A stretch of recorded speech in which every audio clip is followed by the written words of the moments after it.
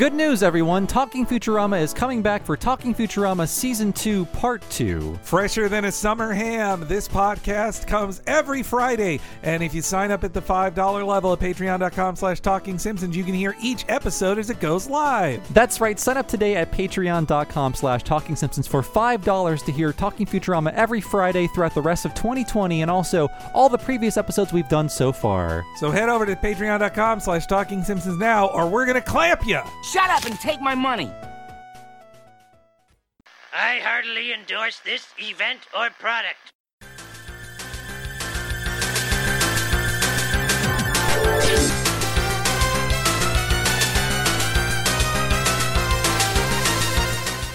Ahoy hoy everybody, and welcome to Talking Simpsons, where our mission is to get down with the clown. I'm your host, techno-thriller junkie Bob Mackey, and this is our chronological exploration of The Simpsons. Who is here with me today as always? Why, it's Henry Gilbert, and it's going to take a lot of fireworks to clean this one up.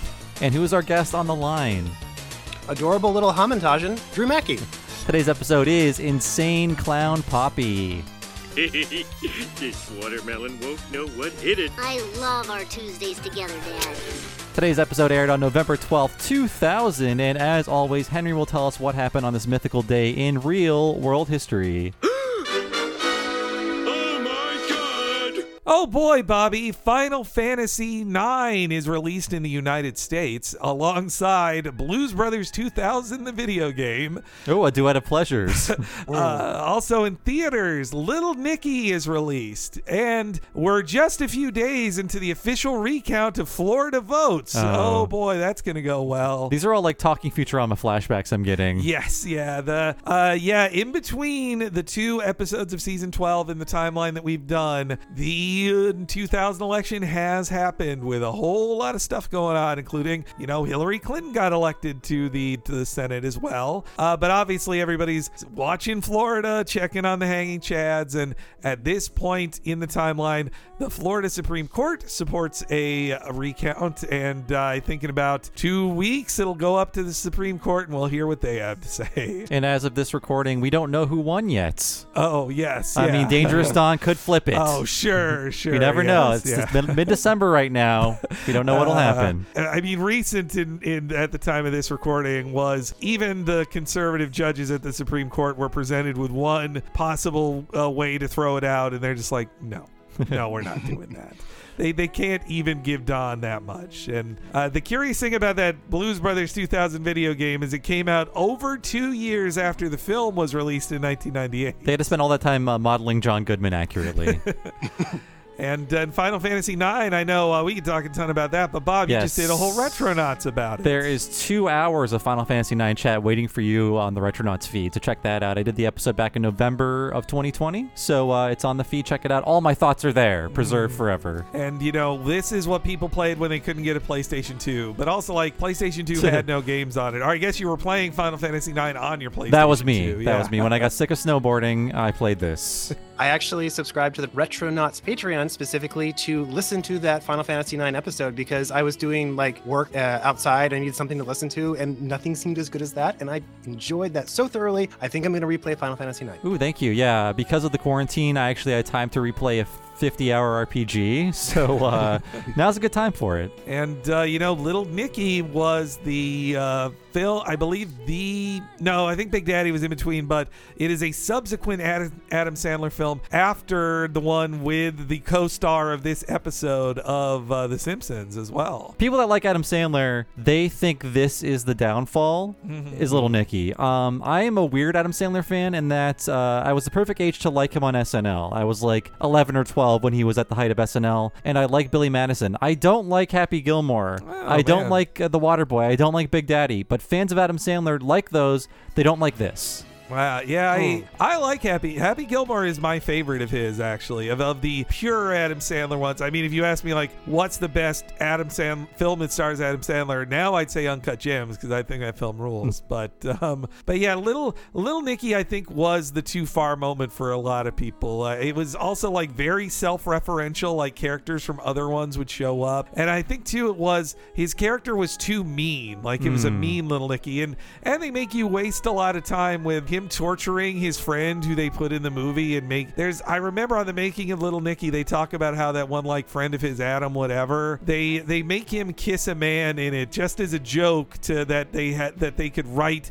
their friend who they always call gay a scene where he kisses a man. Is that the grandma's boy man? Oh no, that's Nick Swartzen. That's the other guy they pay to call gay all the time. Okay. Wait, I have a thought about the featured guest of this episode, Drew Barrymore. I think Wedding Singer is the best Adam Sandler movie because Drew Barrymore is the anti-Adam Sandler in almost every way, and somehow her like earthy peacefulness mellows out his like crunchy hardness, and he becomes a lot more tolerable when he's paired with her. Yeah, which is why they work together so much. You're totally right. I do like that movie, but I don't consider it an Adam Sandler movie, and I don't know why. You're right. She softens so much of. I think she's his best movie wife. Like every other movie wife he's given, even Jennifer Aniston, it just feels like they're trying to fill the void of Drew Barrymore. Like 50 First Dates is like a tragedy film that they turn into a comedy through concept, and yet she makes it work about as good as any. She has this like, I remember in 50 First Dates, she has this line that like shatters the reality with tragedy. She says, "What happens if I get pregnant? I wake up every morning and I'm pregnant? Like that's gonna drive me insane." Like, oh God, that's terrifying. That's some real body horror. But then later, in the happy ending of the movie, she does have kids with him, so she does go through that like a couple times. Then, but she falls in love with him every day. That's the comedy of it. There's no one like Drew Barrymore. She's a magical creature that I don't completely understand, but she can do things that no other person on earth can do. And now she hosts a talk show in the world's largest studio. It's huge. Yeah.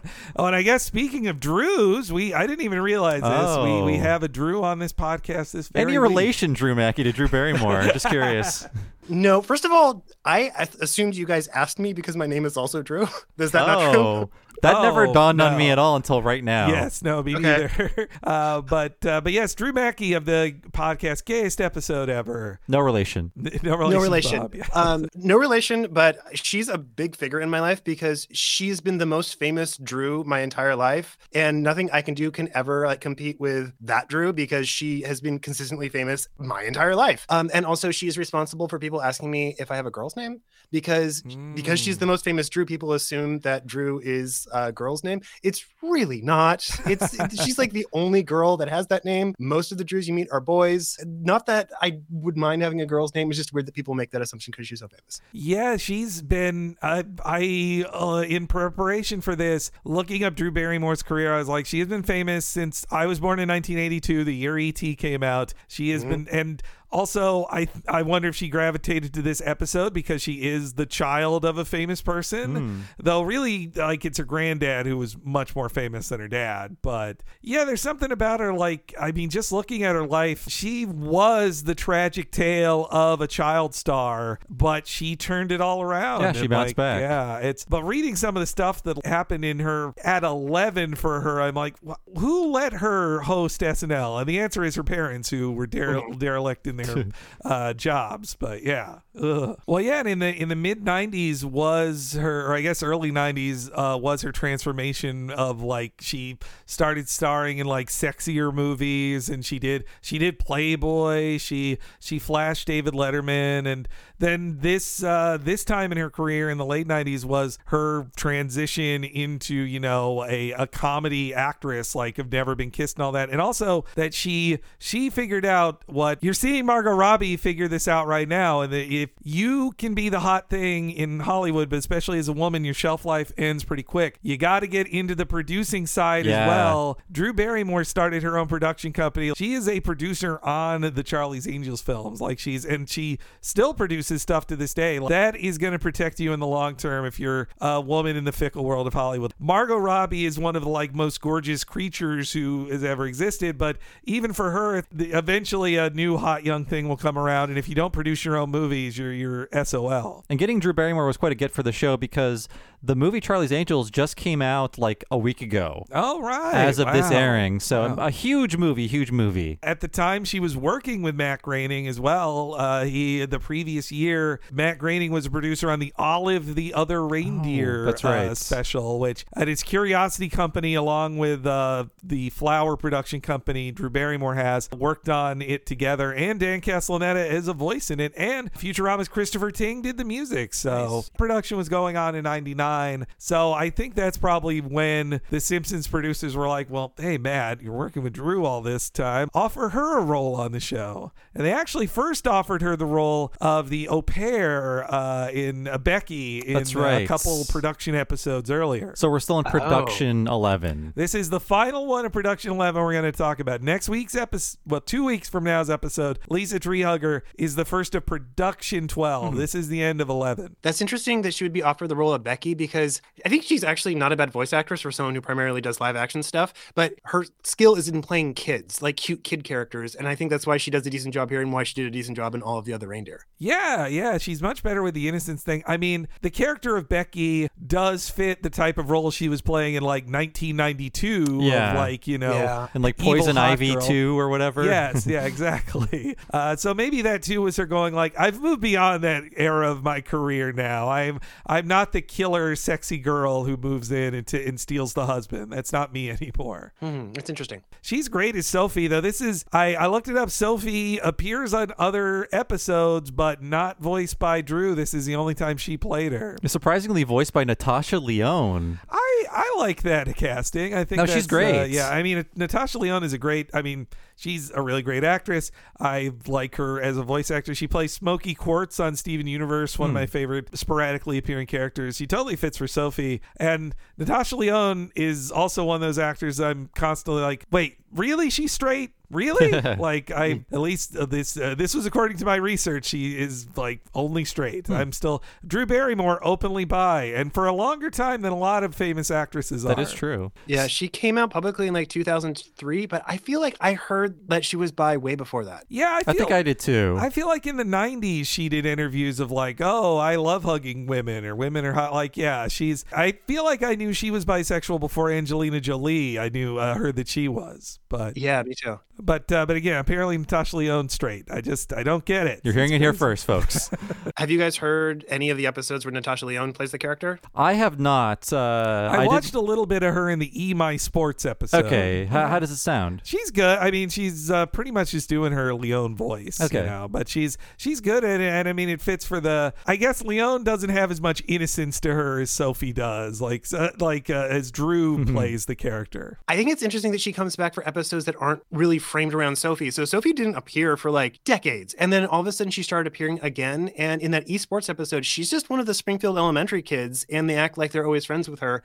And Natasha comes back to play that character even when she's just doing minimal work in the episode. I can't imagine what prompted them to be like, you know who needs to come back and be part of the regular crew? Sophie. I feel like it's a moment of someone remembering Sophie. Like, hey, doesn't Krusty have a daughter? Oh yeah, Sophie. They have no distinct women beyond Janie and Sherry and Terry, girls in class.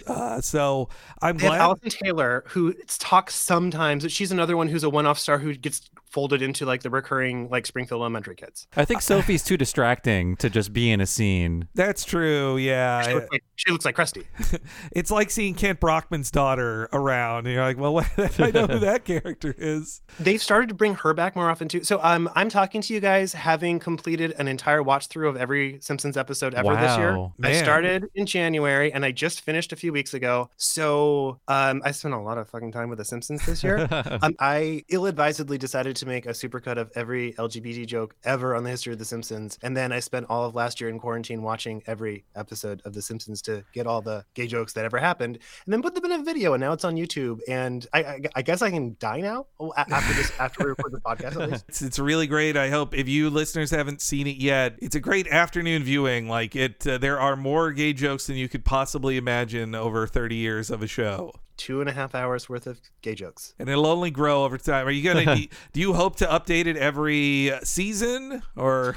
I will when the season's complete, and people have already been tweeting at me and being like, "Hey, there's a gay joke in this episode that aired in part of season 32." I'm like, when it's done, I don't need to do this on a week to week basis. But thank you. It's very nice of you. It's a living project. Yes, it will be. It's like the thing I shackled myself to for the rest of my life, or until The Simpsons ends. Which we'll see who outlives who. You may need to find a successor for this project. Season 80. But little Brockman girl shows up more and more often. Like, there's just weird decisions with the Simpsons staff about like, hey, this character needs to show up more often. Or like the Frank Sinatra kid. You know who I'm talking about? He shows up more. Wow. Yeah, there's an episode I'm like, oh, he's back. Okay. Jessica Lovejoy doesn't talk, but she shows up a lot more. And someone's making some weird decisions behind the scenes there. Man. Well, in our season 2 revisit, we're definitely keeping an eye on, like, okay, this is the time period in which these episodes were being watched by the writers again. And that aligns with the return of certain plot elements and characters, where it's like they saw Carl from Simpson and Delilah. Oh, let's bring Carl back. He was fun. Harvey Firestein does not want to come back, so they get Scott Thompson instead. There's like lots of little elements you can tell, like, oh, they were rewatching these at the time. So in that case, you can directly trace it to like events in the writers' lives. Do you think they were just rewatching them in syndication like we all were? Maybe it's that. I think could be. Well, I also think this is a real Hollywood Dad episode, and it could be more of the writers were getting adult or older children, and they're like, you know what, we could do more with Krusty's Hollywood daughter. Like, let's do stuff with that. Or also it could just be, I saw the first time she really got another speaking role was the 2016 Christmas episode. So it could also just be a response to, people saying there's not a lot of important women in the show, or you could beef up the female quotient in the cast, perhaps. It could be a response to that as well. I can see that. Also, that Christmas episode is not bad. It's all about Sophie, who's raised not Jewish because her mom's not Jewish, learning about being Jewish. And it's something you don't really see in a sitcom that often. It's kind of a nice thing. I will check that out this holiday then. Man, Drew, you are now more informed on us in Simpsons just from having watched like all of the last 18 years of the show after this season. I'm going to be flashing to the future a few times. I hope it's not too obnoxious, but I can't not do it now because like those are the episodes I've seen most recently. And my brain's just really kind of turning to much with The Simpsons right now. I want to hear about it. I appreciate it. Yeah, well, because I think of this episode too, not as Sophie's debut, but as we'll talk about him later. But this is a breakout episode for two characters I think of when I think of modern Simpsons recurring bits, like the disco stews of modern Simpsons. But that is true. Before we begin, I want to do a writer's corner for the two writers of this episode. John Frink and Don Payne, they made their debut with the Halloween episode, but there was so much to talk about in that episode, I saved their writer's corner for this one. So, John Frink, yes, Professor Frink. He is named after John Frink. I think his name was established in the 22 short stories about Springfield episode. I think in the script in season 2, it was John Frink just as a funny name. Really? Okay. I read one interview with John Frink, about it. Like, hey, why is it named this? He's like, a writer friend of mine put it in the script in season 2. So, but I guess the first time it was said was Professor Frink. I think so. I'll make you laugh. I'll make you think. That's like Jailbird was never said out loud, but they knew him as Jailbird. Okay, so I must have gotten bad info because I don't know where I read it, but I read that it was a coincidence, and that doesn't seem likely at all that John Frink would join a show where there's a character already named John Frink. That seems false, right? Oh, yeah. No, I swear I read at least one interview where John Frink is like, yeah, that's named after me. There were some characters on the show named after people they knew, like Dr. Julius Hibbert was named after Julia Hibbert, who is Julia Sweeney now. So, yeah, there was some of that in the air back then. But, Frink and Payne, they became writing partners right out of college. Frink wanted to write for TV, Payne wanted to write for movies, and they agreed to pursue whichever side of the entertainment industry responded first, and that was television. So some of their first scripts were for forgotten 90s sitcoms like Hope and Gloria, Pride and Joy. You say those words to me, I don't know what they mean. I've heard them before, but not in that order. I was a sad little gay boy who watched Hope and Gloria on like Saturday nights on NBC because that was my social life. So what was Hope and Gloria? Cynthia Stevenson and Jessica Lundy were mismatched friends, and the dad from Veronica Mars was like the schlubby ex-husband of Jessica Lundy. I'm trying to think of Jessica Lundy. Jessica Lundy was in that Tom Arnold movie The Stupids, and she plays Jerry's girlfriend with a really annoying laugh on Seinfeld. Okay. Yeah, I remember that show vaguely now. Oh, Alan Thicke was on it. He played a dumb talk show host. Oh, yes. Now I remember it. I remember Alan Thicke playing basically Alan Thicke. Yeah. I think they wrote one of those. Pride and Joy, I don't know what that is. It sounds like competing detergents. Pride, Joy, Fab. So, yeah, they would go on to become full-time writers and producers on Veronica's Closet, which was famous just because it was put on Must See TV Thursday. Yeah. That's too bad. That was another show about taunting a guy who's straight and calling him gay all the time. The Wally Cox character in that. Wait, Yeah, Wallace Langham. Wally was the Langham. actor. Yes, from Mission Hill. Mission Hill, the I- lead at Mission Hill. Yeah. Wally Cox is a much older actor. That's Yeah. why I was confused. was gay or gay. Well, I guess gay. I don't know. And so they went from Veronica's Closet to the very short-lived Brian Benben show. 4 of 9 episodes produced, aired. And Ouch. in the interim between those things, they would write a few episodes of men behaving badly. So not the best sitcom work they're doing for these shows. Man, yeah, this is not the pedigree of a Simpsons writer in usual cases. That not to say I think these guys are bad. I think they're funny writers, but it's interesting that this was their background prior to Simpsons. I agree. It doesn't seem like a good pedigree, and I think it kind of shows. I'm surprised this episode led to lengthy Simpsons careers for both of them because I don't think this episode is very good. Ooh, I actually like this episode. Oh no. Well, I'll be in the middle here. we on can this, we can then. fight it out. But I have a quote from Payne saying how they got into the series. It says, quote, my partner and I were actually working on one of a long string of failed sitcoms, and most sitcoms are failed sitcoms. On the day a show is officially canceled, it's kind of a tradition for the writing staff to go out to a restaurant, eat a nice meal, and drown their sorrows. On the way there, a writer named Jace Richdale, who had also worked on The Simpsons, told my partner and me that The Simpsons was looking for some writers. He wanted to know if we'd be interested in it because he would recommend us. My jaw literally dropped. So he contacted the showrunner, a guy named Mike Scully, who read our spec script and met us and then hired us on. So at the failure dinner for the Brian Benben show, they run into Jace Richdale, who recommends them to work on the show, and that's how they make it onto the show. Wow, that just Jesus. it's just luck like that, man. If the Brian Benben show had been slightly more successful, they might not have gotten a job on The Simpsons. And by the way, Brian Benben, great name. He was the lead of Dream On, and Drew, I loved your Dream On episode of Oh, yeah, Gayest, me too. Gayest episode ever. Thank you. It gave me a fun chance to look back and remember that Brian Benben is kind of hot. I watched that yeah. show as a kid for the 8 seconds of nudity included in every episode. I didn't know that because I only watched the reruns on Fox where they cut out all the boobs. Oh, that's right. Yeah, that was my experience of watching the reruns on Fox, but my family got HBO as the last season of the show was airing, and that's when I was like, oh, there's boobs all over the place in this thing. And I also didn't know the one of the women on the show, Denny, was a lesbian too. That was interesting. Oh, right. Yeah. First gay SNL cast member that we know of, I think.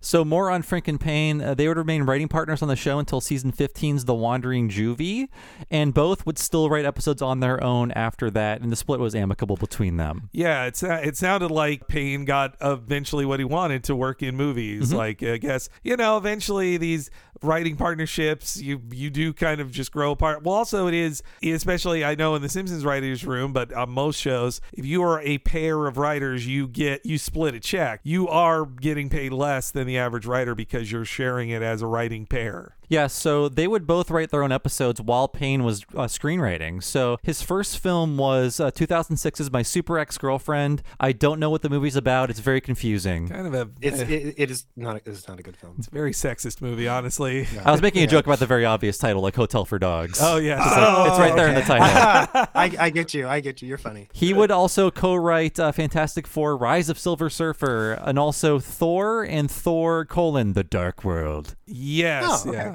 As the superhero guy here, I'll just speak to those that okay, Rise of Silver Surfer is both better than the first Fantastic Four film it's a sequel to, but it's also a giant mess and trash. And the first Thor film, I never thought they'd make Thor work as a movie. So the fact that it did is really good. And then the second Thor film, again, I wouldn't blame Don Payne, but it's like one of the worst MCU movies, but it's just because it has the most boring villain they ever had in the whole series, in any MCU film. Who is the villain in that movie? I can't even remember. It's like an elf or something? It's a dark elf who is played by... Dark Elf? Yeah, it's a dark... well, yes, they're from one of the 9 realms, and they get what ultimately ends up being... So they get a red mist that then they say, actually, this red mist was one of the Infinity Stones, and it's the reality Infinity Stone, so they can go through different realities. And at about the 40-minute mark in the film, Loki shows up and the film comes alive. It's like, oh, thank fucking God Loki's here to be fun. I mean,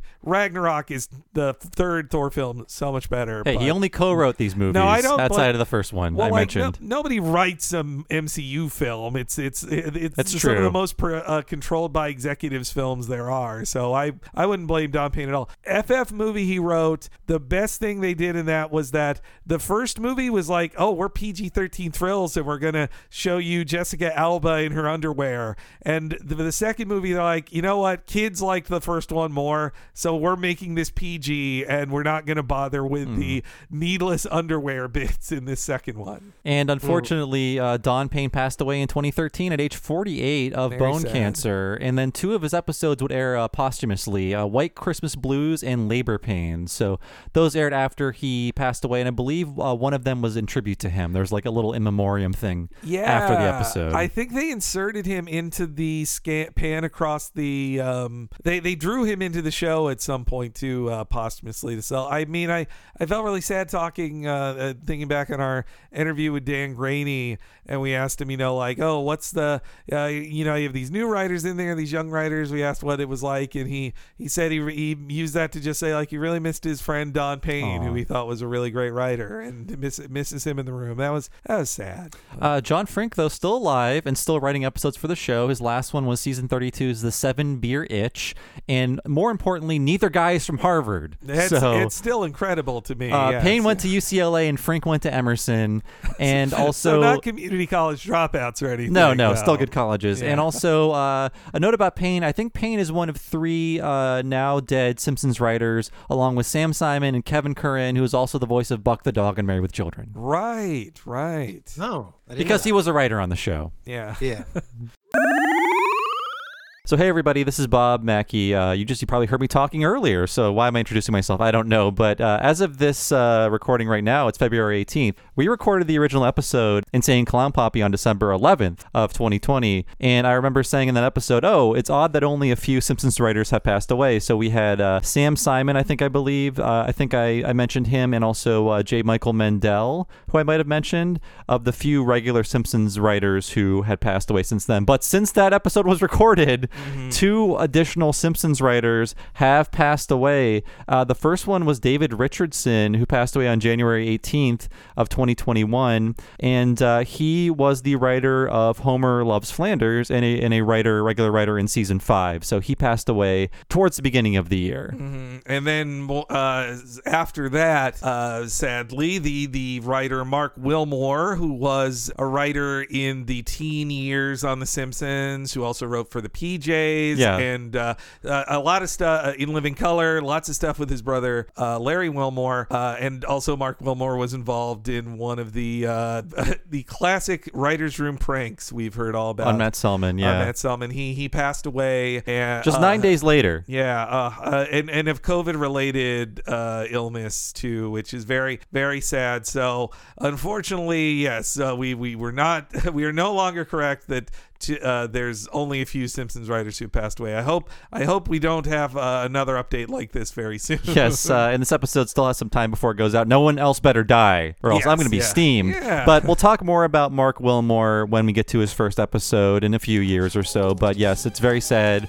And it's unfortunate that as the show reaches its 32nd year, we're starting to see the writing talent pass away from not even the early years, the later years too. Yeah, it's so stay healthy out there, guys.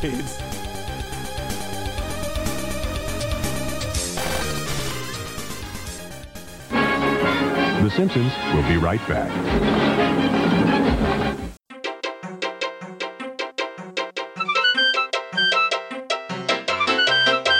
We hope you guys played safely with your fireworks this week listening to the podcast. And a big thank you to our guest, Drew Mackey from the Gayest Episode Ever podcast. Be sure to check out his recent video cataloging all of the LGBT characters and jokes in Simpsons history that he talked about in this episode. And if you're a fan of this podcast, I want to thank you because we only are able to do this our full-time jobs because of listeners like you who support us at patreon.com/TalkingSimpsons. You see, every week, me and Bob put out Talking Simpsons and What a Cartoon, and $5 and up supporters at patreon.com/TalkingSimpsons get those a week early for their support. Plus, they get access to a giant back catalog of our many exclusive to Patreon podcasts, including over 80 episodes of miniseries covering Futurama, King of the Hill, The Critic, Mission Hill, and right now, each month, $5 a month patrons get a brand new Talking Futurama to listen to. And at the end of this month, there'll be a brand new season of Talk King of the Hill.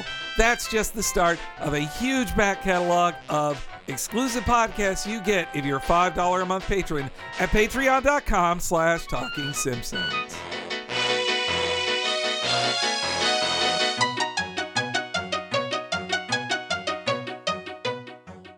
But if you want something fancier than even 4 aces, you should sign up at the premium $10 level at patreon.com/TalkingSimpsons. All that $5 stuff I just mentioned, in addition to that, $10 a month gets you our monthly premium What a Cartoon movie podcast. Each month, me and Bob cover, often over for 4 hours, an animated feature film in the same way we cover The Simpsons. This month, we're going to be talking about DuckTales the movie, Treasure of the Lost Lamp. The month before that, we did the Studio Ghibli classic, Whisper of the Heart, and we have a giant back catalog. You want to hear us talk for 5 hours about the end of Evangelion? Or for 4 hours about the Beavis and Butthead Do America film? Over 2 years worth of podcasts of me and Bob covering animated feature films just like we do The Simpsons. So please sign up for $10 a month today to get it all at patreon.com/TalkingSimpsons.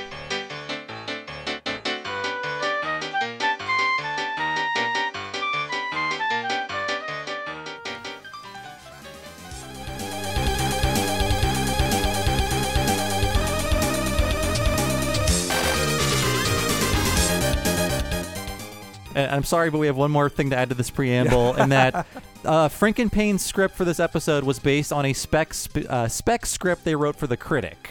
Yes. So that's where this comes from. It bleeds through this so much. So if you think to yourself, okay, what would a Critic episode be about where first he visits a book fair in New York with all these famous authors, and then it's about a single dad who's having trouble connecting with his kid. That's like every Marty episode of The Critic. And then the ex-wife stuff in here is 1000% The Critic.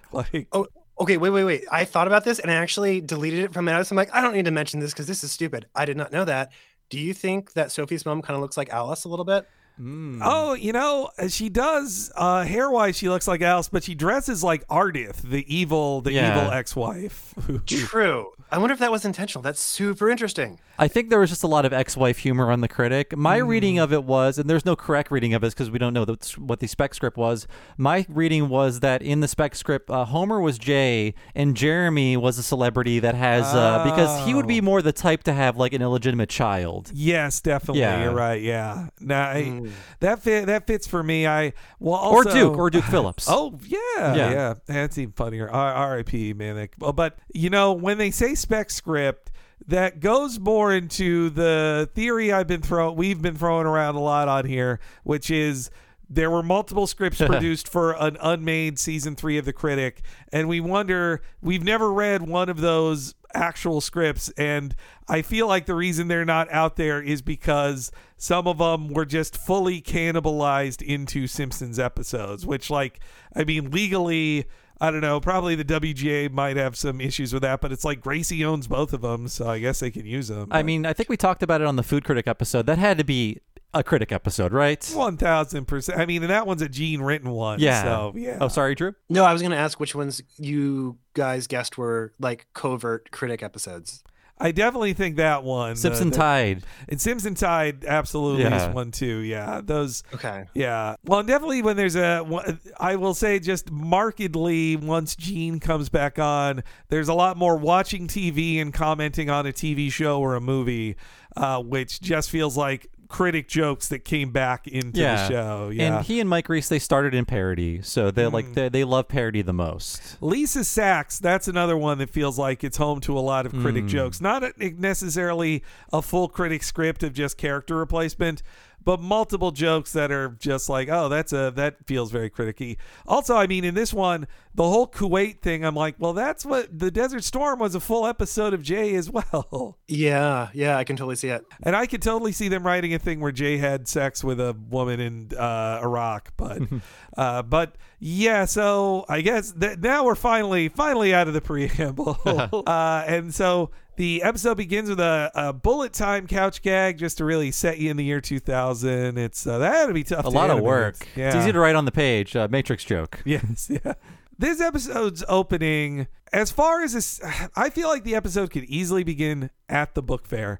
It has like I feel like it has two unrelated set pieces. Krusty doesn't need to be at the book fair, but that's traditional for there to be an unrelated set piece. But there are two of them. Yeah, and I think this bit here, as a cartoon about Homer being an asshole, is funny and it's full of silly things. But in an episode that wants you to care about fathers and their daughters, what an insane way to start this episode. It is kind of nice to see Homer and Bart collaborating on a project together and like not being like antagonistic towards each other. But like, who the fuck thought it would make sense to not frame it around Homer and Lisa, which was a much smarter parallel. And then also where we're going, like the whole wrecking the room thing is something they did like the previous season or maybe 2 seasons ago with the whole when they turn Lisa's room into a cell tower. Yes, we did cover that one. It was back in late season 9. So yeah, no, they do such horrible things to this is the string of this era of Lisa must be hurt punished. She must every time. We just did the Treehouse where it's like the core plot of the Night of the Dolphins is Lisa cares about dolphins, and for caring, she must be punished. I kind of like this as an unrelated short to start the episode. Sure. There's a lot of fun gags. I do like the off-screen explosion of Maggie's room. It's a perfect audio joke. And Bart and Homer are definitely, in the year 2000, Jackass was just getting started. So they were engaging in what was popular. But it's not just that it's the boys being little rascals, but it's also the women are both scolds. Like, it's the drawing of Marge with a bunch of watermelon in her hair, but when she's like, "Didn't I give you chores?" Like that's such that's a parody of Scoldy Marge. I mean, take note of all the times Lisa gets screwed over in this episode. It's pretty funny. It's like at least once an act. Screwed over, and then she just kind of falls away, and then we don't really think about her anymore, which is weird. But yes, they are exploding their chores with fireworks at the start of the episode. Don't you two have a list of chores to do? Hey, we just took care of that dangerous melon that was threatening our garden. Yeah, we're heroes. But where's our parade? All right, open stuck drawer. Alrighty. It's hopeless. Or is it? Yeah, it's hopeless. I said, or is it? I said it's... Oh. Homer, what are you doing? Listen, do you want the job done right, or do you want it done fast? Well, like all Americans, fast, but... Clear!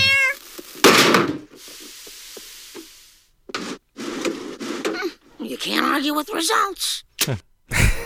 You know, I was watching this again this morning, and I have to give it to the Foley people. That did sound like a drawer exploding. It did, yeah. And I like Bart saying like, well, like all Americans fast. Like that's good. But again, it's like Marge is a mega nag. That's how you start with Marge.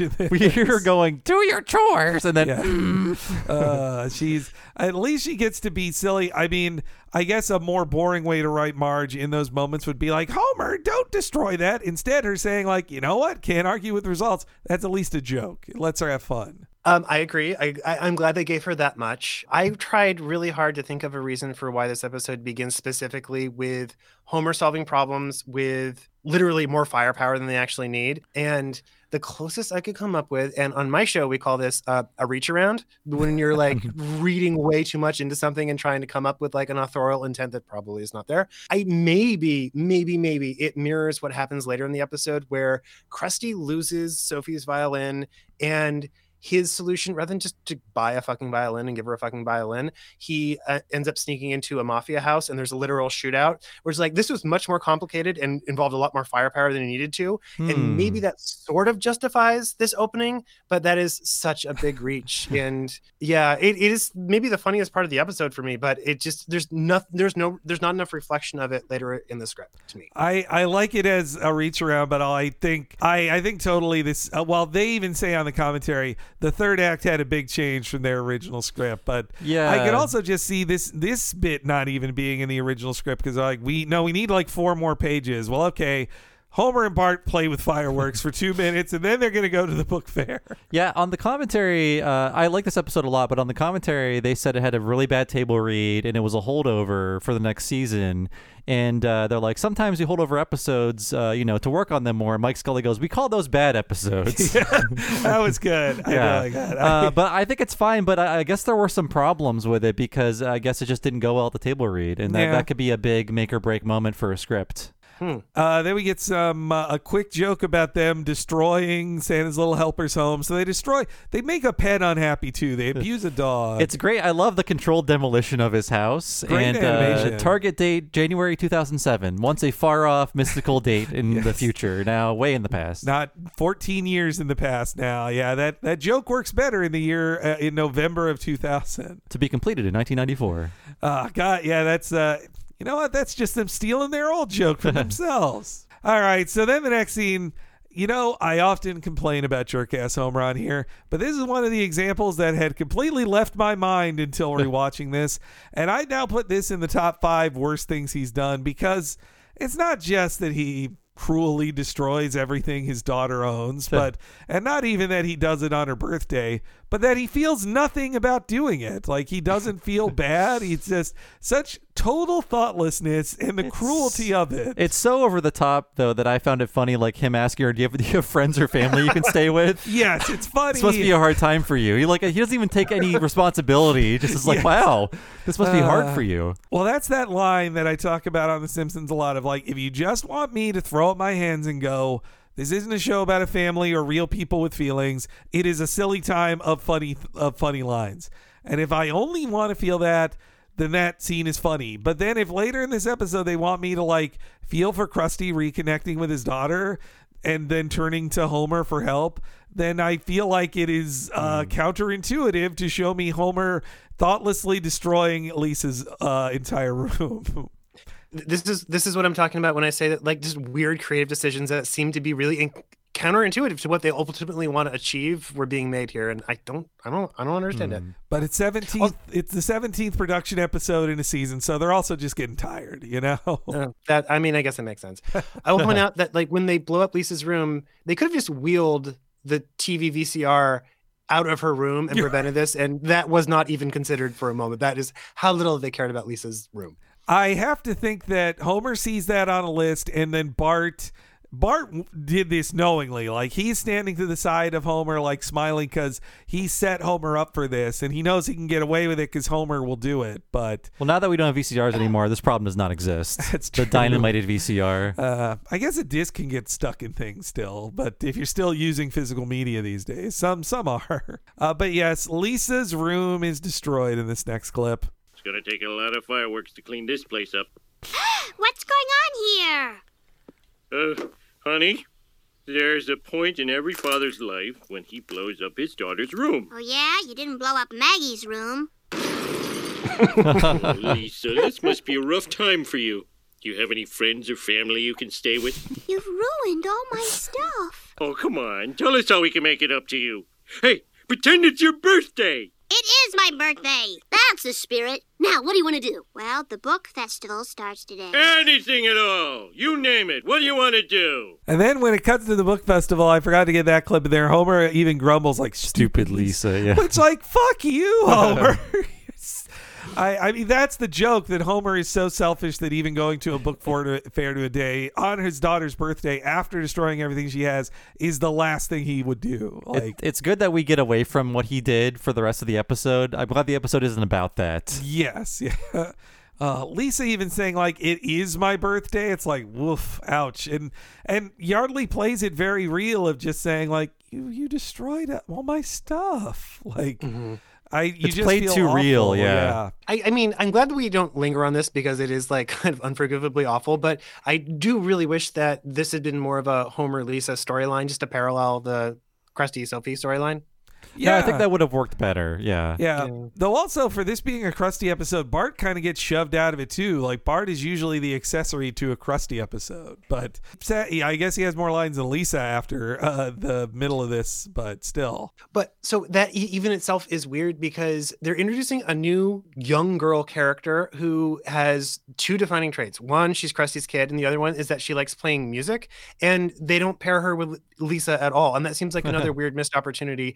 Easily, the interaction that Sophie has with Bart earlier in the episode could have been Lisa, and they don't even fucking think to do that. Wow. She's a regular Lisa Jr. Yeah, that music connection, I didn't even consider that. It's even easier to do. But again, Lisa at this time in the show is made to suffer, not have friends. Like it's about. I guess it also fits the Mike Scully's first episode of the series is when Lisa finds a rival who's better than her and everything, and she has to.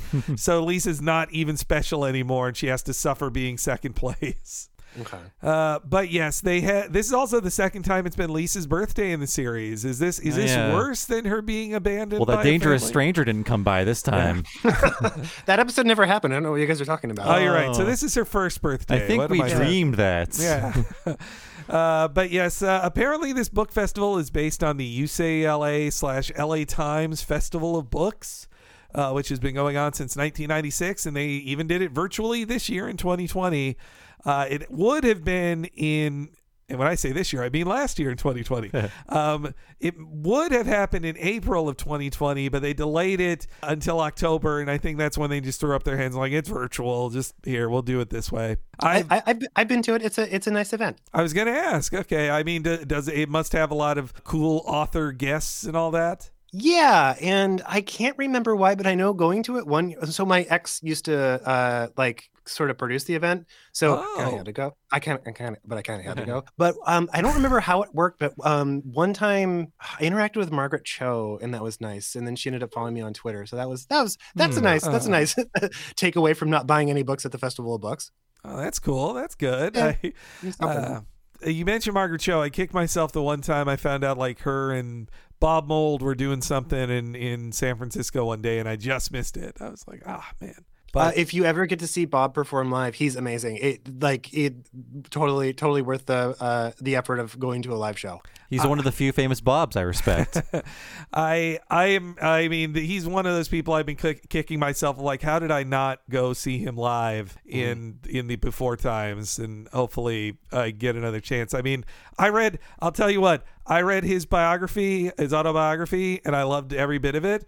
But I would have paid 10 times more for an entire book only about when he worked for WCW Pro Wrestling and was a writer for wrestling. Right. I interviewed him once, and it is so when I interact with famous people, I don't really care about very, very famous people, but if it's a minorly famous person, I do kind of get tongue-tied because I want to say something meaningful to them to be like, hey, I really, really appreciate like what you're putting out into the world.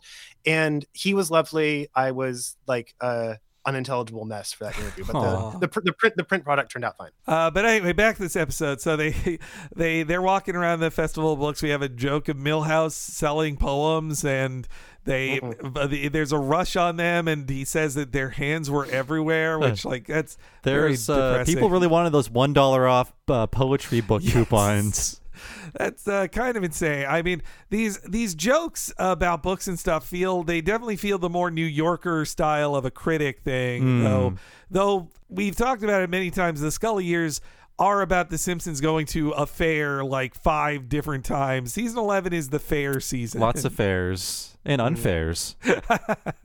And also they head over to Reverend Lovejoy. He has a Christian themed cookbook which has like Stig muffins, which I get that, but like, okay, Mary Magdalene had sex, right? Is that her thing? So that's why she has this chocolate orgasm. I believe so. Is there like a pastry called a chocolate orgasm or something? I found a recipe for making a chocolate orgasm cake, which really it's just like it's a devil food cake with like chocolate pudding inside was the recipe I saw. Ugh. And I think there was kind of like a cum joke in that it squirts all over Tom Wolfe. Oh, definitely. The orgasm hits Tom Wolfe, and he's not doing his voice in the show. I think he eventually would be on the show. 6 years later in the episode, Mo in Elisa. Okay. I like how he just tears off his suit. There's another one underneath it. Famous for his suits. Yeah, it's a full tearaway suit on him. Really good animation on that. I like that. It's just like, pulling a paper towel off of a machine. My read was like, oh yeah, Tom Wolfe, he wears white suits. But I've never read any of his books. And then I'm like, wait, why do I know that his defining characteristic is wearing white suits? And I'm like, I think it's from this episode. He was one of those like public intellectuals like Gore Vidal, though I've actually read some Gore Vidal and not Tom Wolfe. But then we get our first bookie guest star of the episode. Apparently, Julie Thacker flew up to Maine to record with this young man. I guess actually in safety with his age and health scares, I should definitely play our anti-death jingle for this guest star.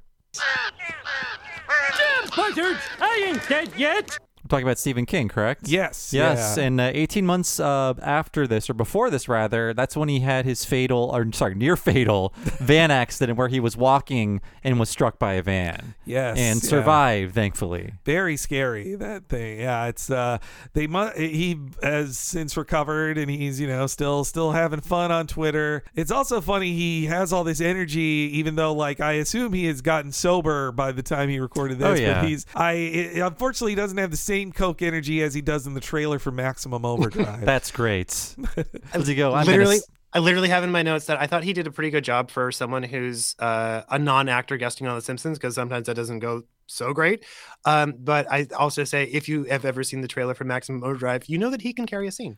Also, he is in one of the segments of one of the Creepshow movies playing this hick that is affected by this meteor that falls. I think it's mostly a silent piece, but he does have some dialogue in that. Though, now we talk about Maximum Overdrive, then they should have had Yardley Smith share a scene with him instead. That's the one he directed, That's not right. only wrote. So Yardley worked with him a lot. It's real fun to hear her talk about that. Actually, there's a great episode of I Was There Too, the now defunct podcast, where she's on it talking about, I believe, Maximum Overdrive. And basically, it was going so poorly that everyone was just drunk constantly on the sets just to get through the days. And Stephen King himself said that he was more than drinking on working on that. But I love his read on this. It's a hot mic, I will say that. But I love how over the top he goes. Here, I got the clip right here. So, Mr. King, what tale of horror and the macabre are you working on now? Oh, I don't feel like writing horror right now.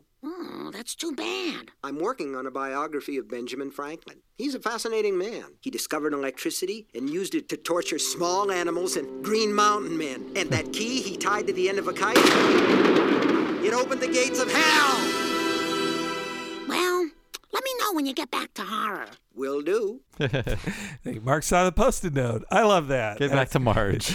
That's it's funny they gave Marge, Marge is a fan of Stephen King. That's not what you'd expect too, which I like that. When he talks about Green Mountain Men, is he referring to the Green Mountain Boys? I think so, because I hadn't heard of them before looking it up for this. Yeah, what is this exactly? It's a militia. Yeah, okay. a Revolutionary War militia, not modern day. I guess maybe there is a modern day militia that calls himself that too, perhaps. But I was looking to see what was out. Would you believe there was no Stephen King book in the year 2000? Probably the only book since the 70s the only year since the 70s where he did not release a book because he was recovering from almost dying. But this was between The Girl Who Loved Tom Gordon and also Dreamcatcher and Black House. It's too many books. And then he just wrote scripts that were just a full film script that wasn't a book. And he had to make up that pseudonym to publish more books. Mm-hmm. I've never read a full one of his books because they're just so they're just giant. They are big. I've seen a million of his movies, but I got into them as a teenager. I did read The Stand, the unabridged Stand. That was one of my greatest feats as a teenager. I would suggest The Shining. It's not as daunting as the other ones, and it's very, very good. It's one of the few times I can remember being scared to turn a page in a book, which is a thrilling and weird feeling. I have read that. Yeah, that is a good one. That's I know that's Joey's favorite book on Friends. I know that, but which by the time they finished that series of Friends, Joey couldn't read. Like, No. But yes, we then get some quick gags with Frink and Dr. Nick. I do really like the animation of Professor Frink attaching, just going like, well, here's the electrodes to your loins. Like, I mean, it is a fantasy. Loins. The fantasy of reading an entire book in a second, that I would love that. There was a good joke on the UCB sketch show as well of like a gun that just blasted out a sound that was the experience of reading a full book. I've fantasized about such a thing. Though the last time I actually like sat down and read a book has been a while. I just am too much of an audiobook guy now. If I listen, I am quite learned, but I didn't actually read a book this year, and I normally try to not do that. I try to read books, so I just bought a Kindle in the hopes that I would read books again. You know, you've got time at the time of this recording. You got 2 weeks to read one book this year. True. Yeah. I'm gonna do it. And we get to see Dr. Nick has a miracle health plan that's just eat whatever you want, and you might lose weight. It's a free country. Yes. Stuff yourself sick diet, I think. Yeah. Yeah. And then we get a joke about the For Dummies brand, which is also very late 90s. Yeah. So I did some research on this. Nothing too extensive, but the first one was 1991's DOS for Dummies.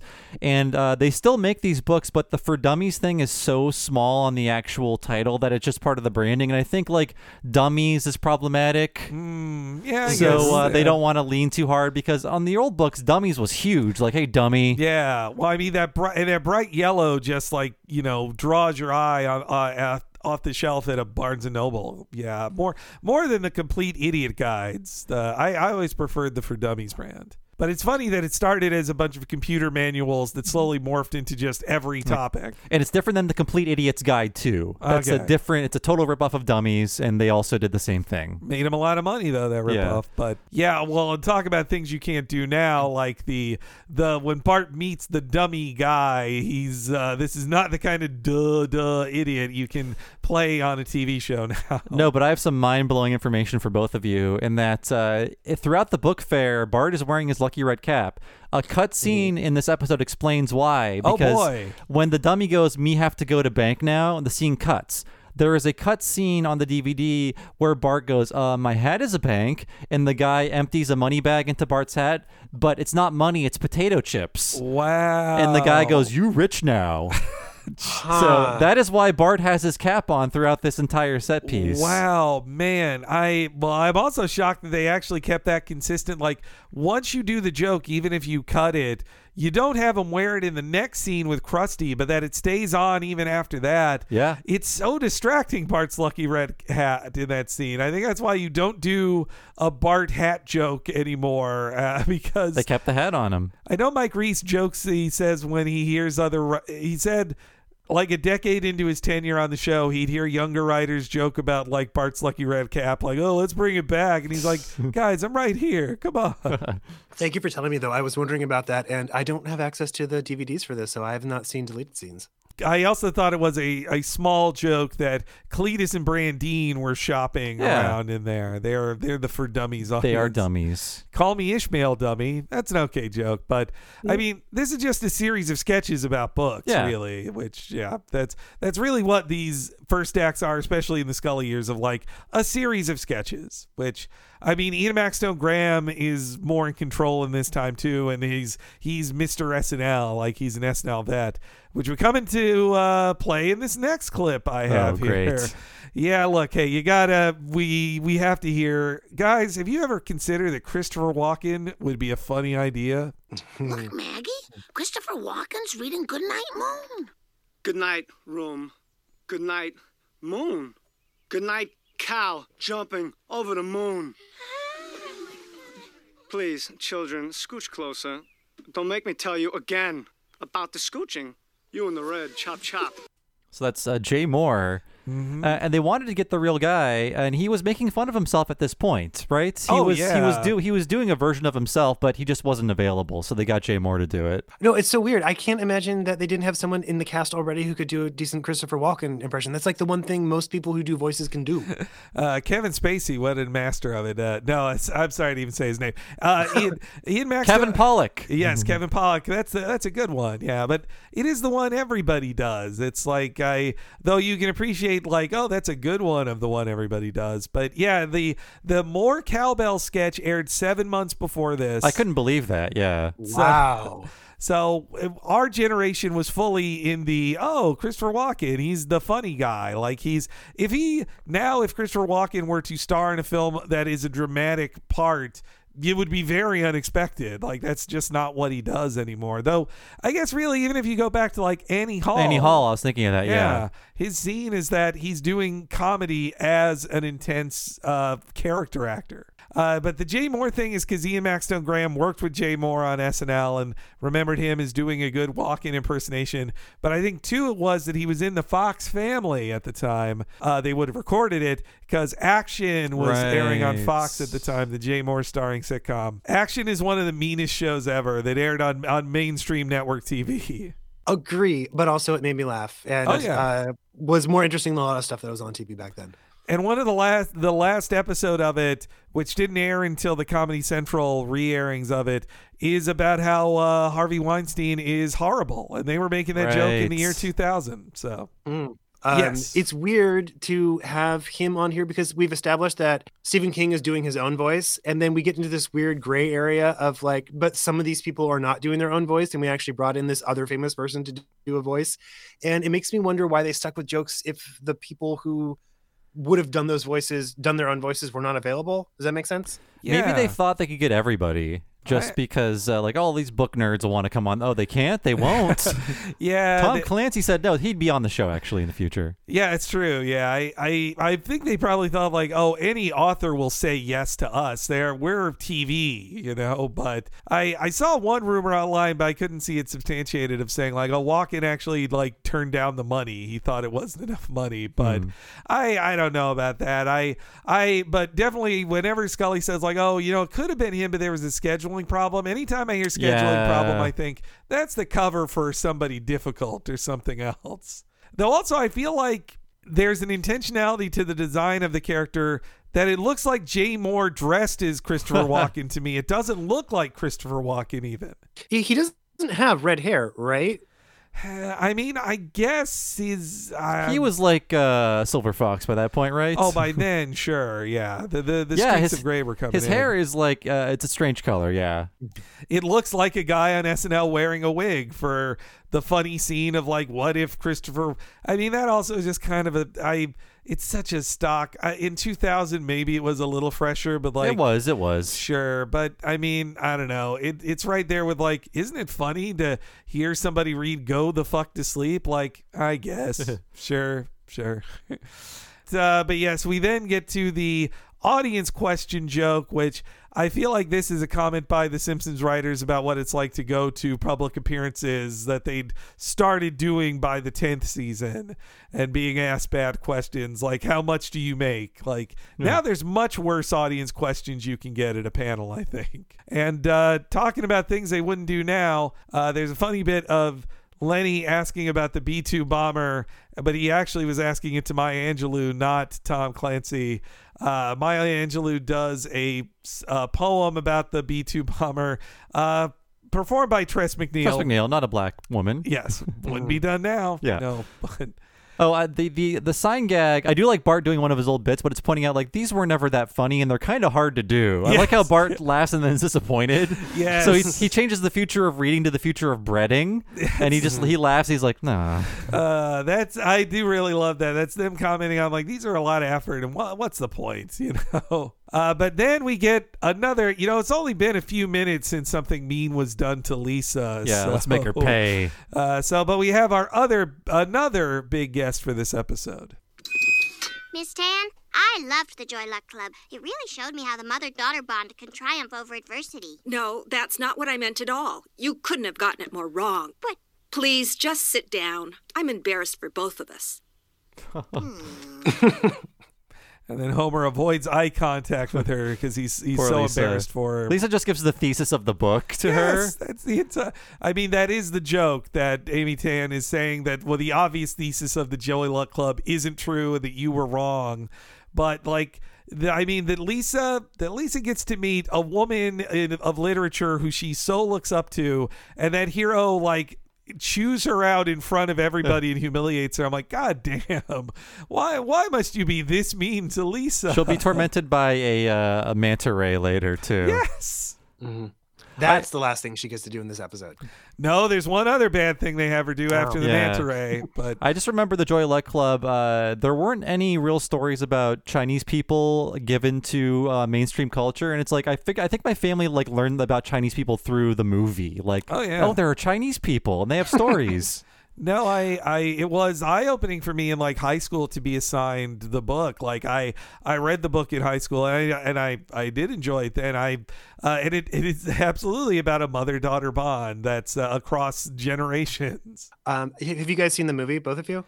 Yeah, a long time ago. If I did, it was in the 90s, so a very long time ago. I was flipping through channels and I'm like, oh, it's the Joy Luck Club. I've never seen this movie. And I like Ming Na. I think she's just amazing to watch in anything. But she was not in the scene I was watching. The actress in this scene was Lauren Tom, is in Joy Luck Club. Really? Oh, wow. Yeah. Okay. All right. I got to watch this again, knowing and appreciating the work of Lauren Tom. Amy Wong herself and also Con Jr. Yes. Mm-hmm. And Min. Yeah. And Min. And also, we talk about Amy Tan and Stephen King. They have a connection to Matt Groening as well. Right, they're all in the Rock Bottom Remainders, the rock and roll writer band, right? Yes, only for charity. They're not like a real band. Basically, them and say Dave Barry and Mitch Albom and a bunch of other writers. They come together and cover songs like they, yeah. And I believe a remainder is a book you send back because you can't sell it. That's right, yeah. And Rock Bottom would be the cheapest that book would be. I mean, we get an NRBQ song later in this episode, but at least we are not subjected to the music of the Rock Bottom Remainders, which I'm sure is fine, but like we don't need to. I'd prefer it. I've heard too much NRBQ in my lifetime at this point. We all have. Well, I did find a clip of Matt Groening explaining what it was like to join the Rock Bottom Remainders, and you'll get to hear a little bit of them in the background. I must admit, I was a little reluctant, but I'm not the only one. There were some phone calls back and forth between members of the Rock Critics Chorus saying, what have we got ourselves into? I don't know. This is really bad. This is really bad. Because we knew, as an ex-rock critic myself, what could happen to us as performers being reviewed by the likes of us.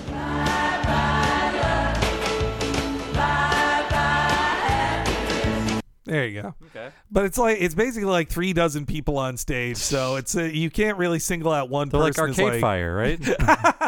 We go from that to Krusty the Clown and his book signing. This book title, by the way, what a weird pull, because I'm just learning this now. Krusty's book is called Your Shoes Too Big to Kickbox God, and it is the parody of an 80s Broadway musical called Your Arms Too Short to Box with God. I don't know. I don't know why. Such a deep cut. Maybe one of the deepest cuts this show's ever done. Mm-hmm. Are you familiar with this musical, Drew? I don't know musicals at all, so no. Okay. I only know this from like retroactively trying to trace what the hell this title came from. I do know it is. I don't know the musical, which actually it's also from a phrase coined by writer, civil rights activist James Weldon Johnson. Though I didn't know that either, but I knew it as a term that you would just like hear in lyrics or said around in the last 20 years. I'd hear it a lot. Like there's it's like in some hip hop lyrics, some other song lyrics.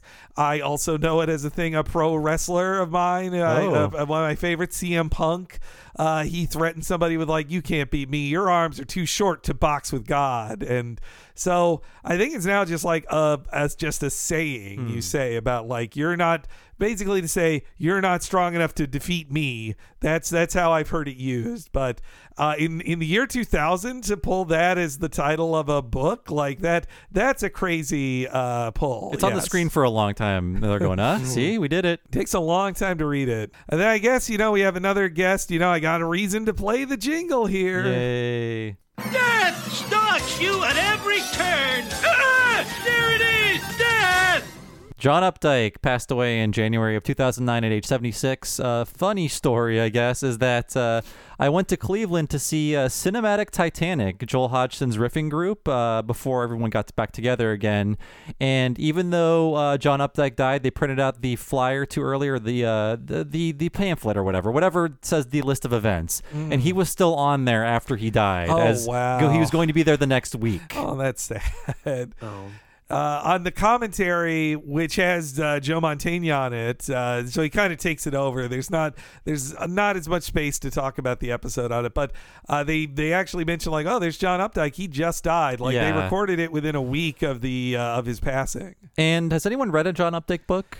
I did. Nope. Which one was it? It was Run Rabbit Run. Oh, okay. But it was in high school. So whatever I say about my review of it is I read it as a teen boy who had no life experience. But as I recall it then, I went like, it was different for me to read a book about a guy who like had sex in it. I never read books where sex happens, but I just thought about like it's about a depressed husband who wants to cheat on his wife, and it's just like a bummer, you know. No, I've never read one. Oh, I read Rabbit Run, and it was in a period of my life where I was very insufferable, where I think we all go through this, and some people don't actually leave this period, where you're like, I will absorb the art that makes me seem smarter than I am. So it's like, oh, if I read this, I'll be actually smarter. So I would read a lot of books, especially books from the 60s that my older professors liked. So they would try to be like, oh, all these books from the 60s are the best. So the best authors are like Joseph Heller and Kurt Vonnegut and John Updike and John Cheever. And sometimes they'd be right. Like Kurt Vonnegut is amazing. Catch-22 is great. But then I'd read something like Rabbit Run and think like, I hate this main character. He sucks. It's all about breaking free from this post-war plastic lifestyle, but at the expense of like every woman he meets. Right. He just is like the most insufferable main character. And there are 2 other books about him. I'm saying Rabbit Run is garbage. I don't like it. It's hard to read. The prose is amazing. John Updike's A&P, I think the name of the story is. I'm such a bad English major.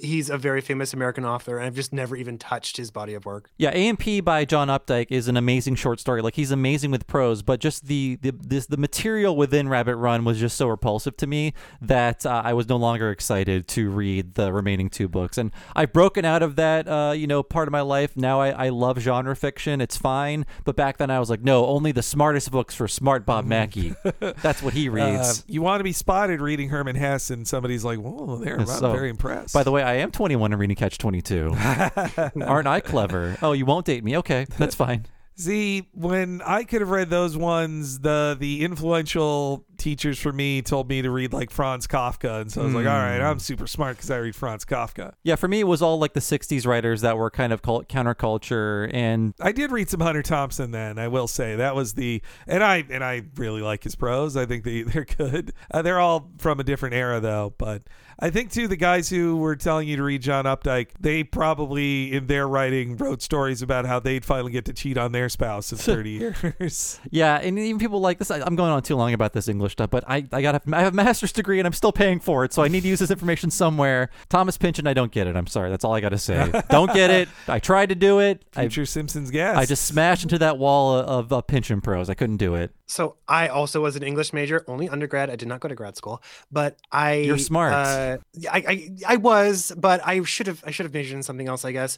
I didn't like it. I only fell back into it because this one very influential professor who specialized in Southern Lit turned me back on to studying literature because I liked her. But as a result, I've mostly just read Faulkner, which is great in very specific context, but it's not really helping me out in life at all, and didn't make me a great writer. And no one else has really read anything outside of As I Lay Dying or Absalom, and I can't talk to them about it.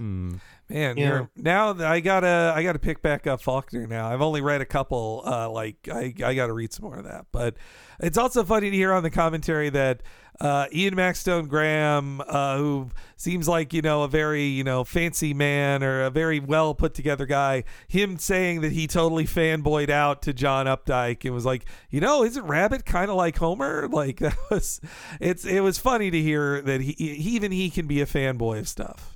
Wait, does that mean that they brought John Updike into the studio to record this? This is really him. Yeah, it's really him. To say to his own name and then laugh. That's so weird. Do you think he was sort of insulted to be like, that's all you want me to do? Really? I wonder if they recorded more lines and then just pretended they were going to be used. I wonder. They don't mention how they got him in there, but if I was John Updike, I'd be like, that's what's in the fucking show? Come on. Something that surprised me about him is that he wrote the book The Witches of Eastwick, and that's an amazing, awesome movie. I didn't know he wrote that. I did not either. But yes, why do we hear the wonderful 2 words that John Updike says in this very important scene for Krusty? Book writing, what a scam, huh? It's only 20 pages long, and this guy wrote it for me. What's your name again? John Updike. Whoa, I didn't ask for your life story. So you really know Krusty? What's he like? Oh, he's wonderful. He would do anything for his fans. Hurry up, kid. Name? Hey, it's me, Bart. Your biggest fan. Hey, good for you, because I want to know that all my fans are, K to C. Hey, this pen's got to last me all day. Now, if you could up. Yeah. Name? My name is Sophie. Hey, good luck with that. I'm your daughter. What? I finally found my daddy. Go. I think I just seltzered myself. Shut up, Updike. You're right. He just says, "I'm John Updike," and laughs. He doesn't even say "I'm." He just says John Updike. Yeah. That's it. I just seltzered myself. That didn't make me chuckle, but shut up, Updike. That I had a little laugh at that. And yeah, I love Krusty not knowing Bart again, like not recognizing him. It's fun how impersonal he is through all of this. Yes, yeah. And he goes in the vans. Just I love hearing Dan mumble as Krusty. When Sophie tells him her name, he's like, "Yeah, good luck with that." And I wonder how much of that is based on Simpsons staff going to signings and how it feels. But yeah, so. Sophie comes in, and I have a reach around myself of a guess of what it's based on, but lots of celebrities have out of wedlock children. But I think this is inspired, if anyone specifically, would be on Liv Tyler. Oh, yeah. Because Liv Tyler, she didn't meet her father, Steven Tyler from Aerosmith, until she was 10. She actually thought her father was Todd Rundgren for a time, even though she said apparently the story went that once she saw a picture of Steven Tyler, she's like, I think that's my dad. And that they then connected, and Steven Tyler, hadn't been a dad this whole time, but then once he meets his young daughter, he's like, he apparently really embraced being a dad, and of course put her in a classic of the MTV era. He immediately sexualized his daughter. Yep. Yes. Wait, what was going on with Liv Tyler's mom that Liv thought her dad was a different rock star? Oh, well, her mom, it was Bo Bell, I believe her name was, a former Playboy playmate and model. So she had been with a lot of rock stars, and so she married Todd Rundgren for a time. And she was with Todd Rundgren when she became pregnant and had the child. But she also had spent some time with Steven Tyler. And so even though I believe Rundgren also thought it was his daughter for a time. And so I wonder if he demanded back child support from Steven Tyler after that. But actually, there's no child support jokes in this episode. No. I was kind of shocked at that. We're talking a lot about great literary figures. We didn't even mention the ones this episode is named after, the Insane Clown Posse. Oh, yes. They're some of the greatest minds of our time. Mm-hmm. That's when they made a joke about Insane Clown Posse in 2000. Who would have thought they'd be around still to this day? It's crazy. Wait, they're still around? Oh, yeah, they're having. I don't know if they did the Gathering of the Juggalos in the COVID year, but those seem like something they would have done.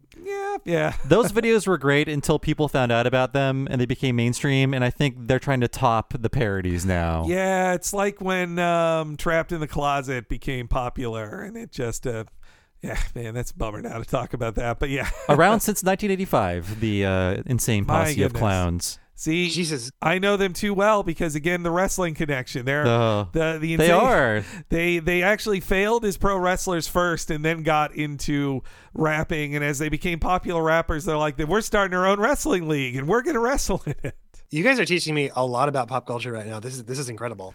Yeah, when I say the Gathering, that is shorthand for the Gathering of the Juggalos, which is an official thing. Though, honestly, I've learned it all from previous guest on the show, Nathan Rabin, who went native as an ICP listener. He was studying them as an outsider, as a journalist, and then he just enjoyed the life too much, and has only nice things about the Juggalo community. Turns out they're the reasonable clown posse.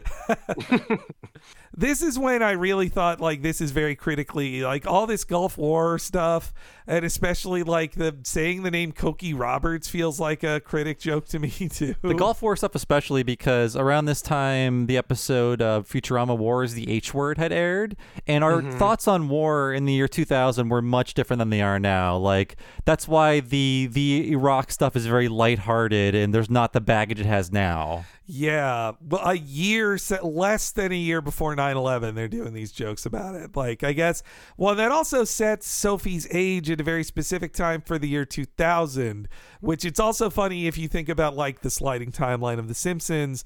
Bart lived through Desert Storm. He was alive during it, and now he's meeting a character that is written to be the same age as him, who seemingly was conceived at the time Bart was aware of the Desert Storm. Yeah, I wrote in my notes, this is the first time I think that we flash back to an era in which The Simpsons already existed. Yes, yeah. That's true. Yeah, and unfortunately that means they can't do a joke about bootleg Bart merchandise of him strangling Saddam. But yes, let's hear the story of Baghdad Love. Listen, honey, a lot of kids think of me as their daddy, but I'm just a simple TV legend. Here, have a keychain. No, I'm sure you're my father. You met my mom during the Gulf War. Was your mother an Israeli flight attendant? No. Cokie Roberts? No, she was a soldier. Chestnut brown hair, kind of shy, 32 confirmed kills. Oh, boy. Now it's coming back to me. Saddam Hussein. They should call him so damn insane. Hey, you're just fanning the flames of hatred. Yeah. Now, just when you thought the desert couldn't get any hotter, it's the Cincinnati Bengal cheerleaders. I can't look at that. I have a girlfriend back home. This is an insult to our Muslim hosts. Unironically, I want soldiers to feel that in other places. This wildly inaccurate behavior I want to see in real life, but it's very funny. I like how reverent they are. Yes. These rowdy soldiers. Especially about the Muslim host thing. That's funny. That was like a concern we had at some point during Desert Storm, right? I think so. I do think that actually came up about the USO tours, and that also feels very quaint of just like, well, no, we're supposed to just bulldoze this shit when we come into Afghanistan or Iraq, you know? Well, also all these Saddam jokes, like, God, that guy's been dead for like 15 years now. It just feels so... It's so weird, honestly, how easily propagandized we were into hating this guy. It's like, oh, he's America's #1 enemy.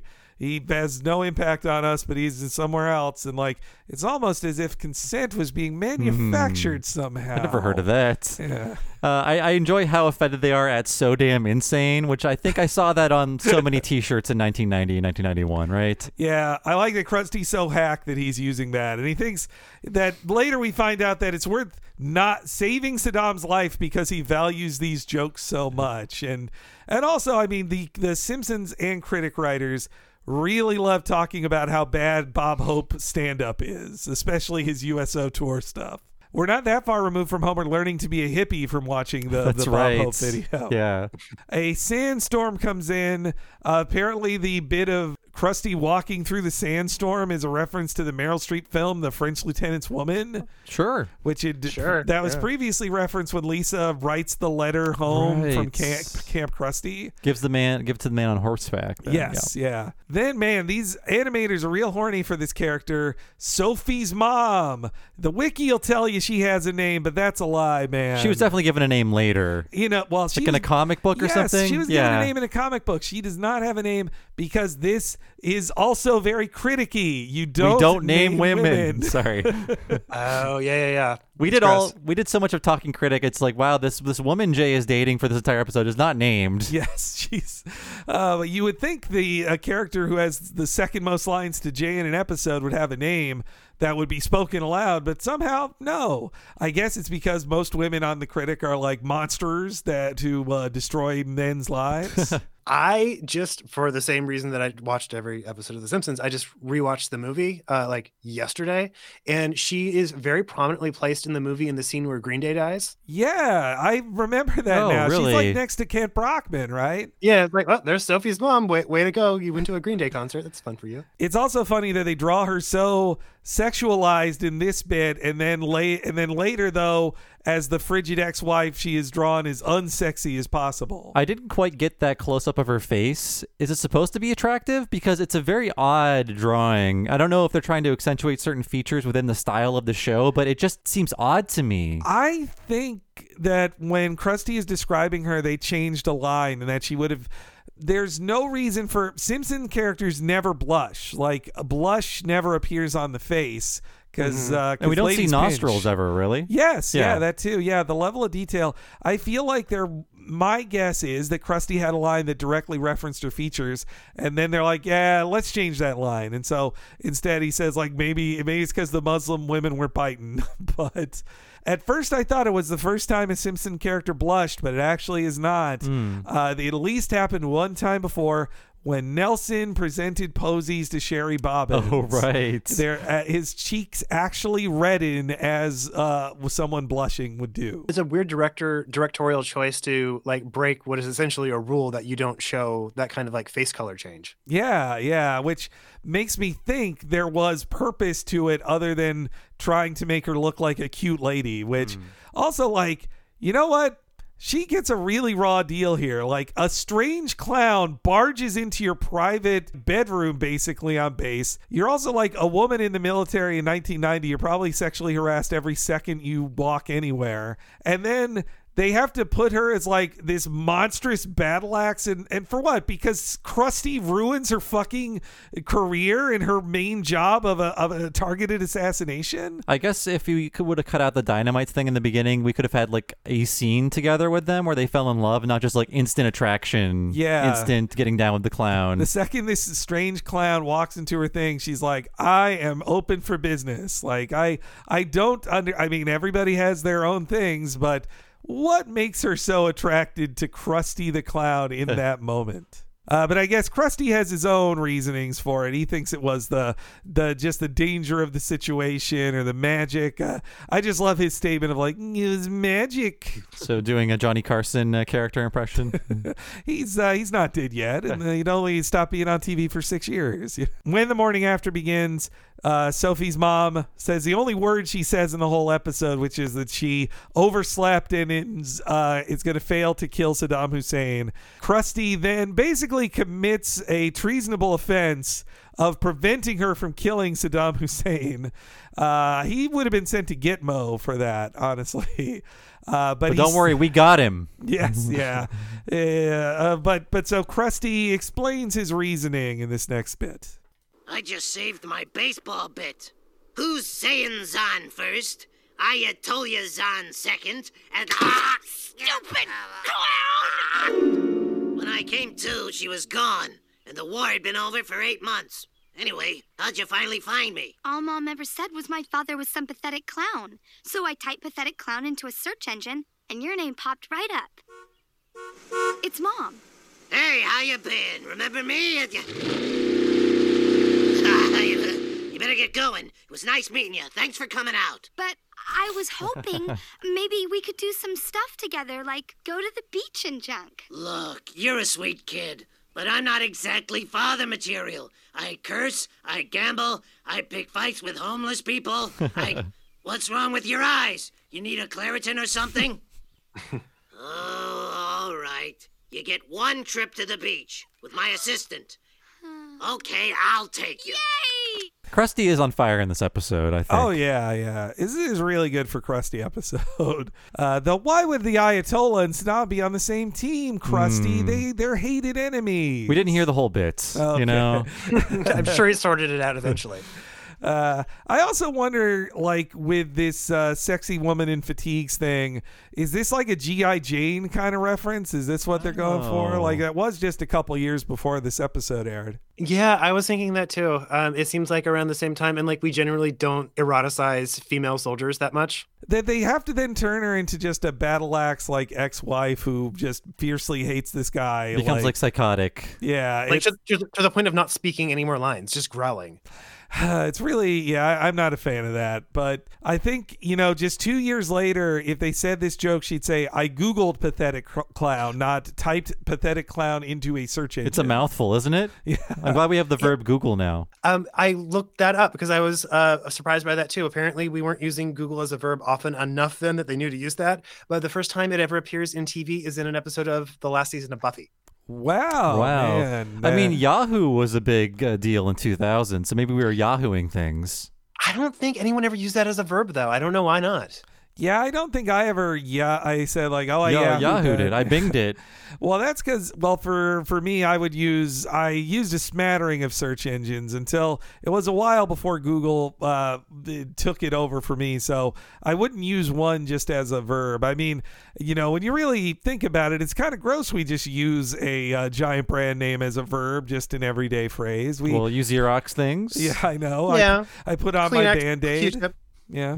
Q-tip, all of them. I Googled pathetic clown, and that frame came up. Oh, so all right. That's perfect. That's good. I would have thought we get a picture of our former president. No, or any politician. Yeah. So this is the bit in the episode where I think the personal experience of like Hollywood writer dads comes in here. Like this is about, balancing whether you're divorced or not. Like this is about being a Hollywood dad who is famous but also is weird with your kids, like doesn't know how to relate to them, perhaps because you're like a workaholic who doesn't spend any time with them, so they're like strangers to you. I do think it's kind of sweet how Krusty wants to, actually barely wants to be with her, but like it's so sad how he doesn't even recognize her as crying. He's just like, you need a Clarinet? Well, what's this about? And he should be good around kids, presumably, but Yes, he's a children's entertainer. Sophie is far more understanding than most children are. I think after the first time you just like shut down. But there's also a bit they mentioned on the commentary. I don't think it was in the deleted scenes like footage of like Mo saying Annie DeFranco, more like Annie DeSkanko, which I was like, what? Wait, where would he have said that? Yeah. I don't know. They mention it over this scene. I mean, I don't know why he would have said it, but was Matt Selman saying he was ashamed of that joke or something? I think so. That it was his joke. I think that's right. Yes. Yeah. I have a Krostofsky family question for you guys, and that is this weird theory online that Sophie is drawn to be coded as being Krusty's kid, and one of the ways you can see that is that she has that specific shade of green as her hair color. And do you guys know about the idea that Barbara Van Horn, Sideshow Mel's wife, is supposedly Krusty's sister? And people feel strongly about this? Yeah, we talked about that in the one for Realty Bites. Yeah, okay. That's right. Okay, because so as I recall, it was Sideshow Mel is being beaten by Krusty while they're listening to Lurleen Lumpkin songs that I told you to stay away from my sister. But then the song melts Krusty's heart. He's like, you take her someplace nice. So then in Realty Bites, when Mel is being shown a home by Marge and they're bowling, him and his wife are bowling, his wife is just, a pretty lady, but she is given crusty colored hair, which I did note in that moment. Yeah. Oh, wow. I didn't know about this theory. And it's not even Sideshow Mel style hair. It is just the crusty color hair on this otherwise attractive, normal looking woman. But the thing about The Simpsons is they always like to do like how Sarah Wiggum looks like Chief Wiggum and like Luann looks like Kirk. And they don't make her look like a female Sideshow Mel.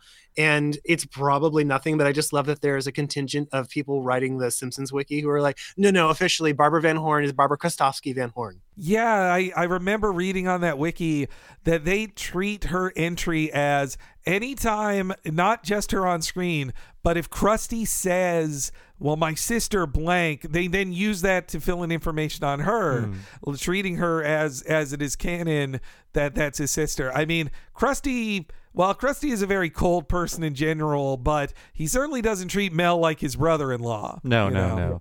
I'm looking at a picture of her. It could be. Yeah, I think the coloring used that idea. Though, Drew, I think you're right, too, that it could just be following the rule of Milhouse's parents or Ralph's parents are all drawn to just look the same in general. There's no bone in her hair, though. Yes. They should have just gone all the way with it. I would also think about it, illegitimate Krusty children. He's got a son out there, too, as seen in Marge versus the Monorail. Right. Waggy woogie wah wah wah. That's right.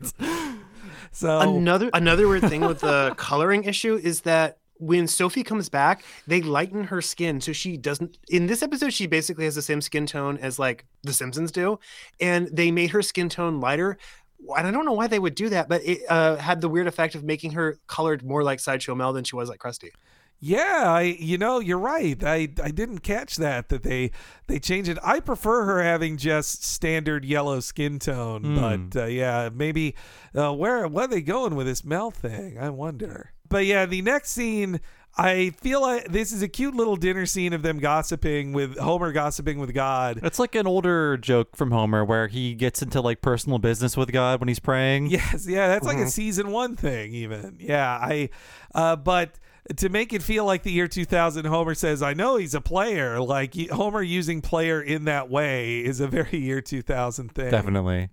And also, this is the same production season as the death of Maude, so they're already joking like Maude's get taking it from all comers and in heaven right now. Really, all those guys? Wow.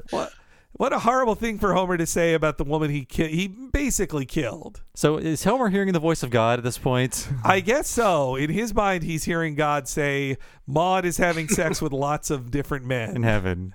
That's game, Hendrix. So this is the last time I'm going to flash forward, I swear. But no worries. Have you guys seen the season finale of episode 29? It's called Flanders Ladder. No, I'm not.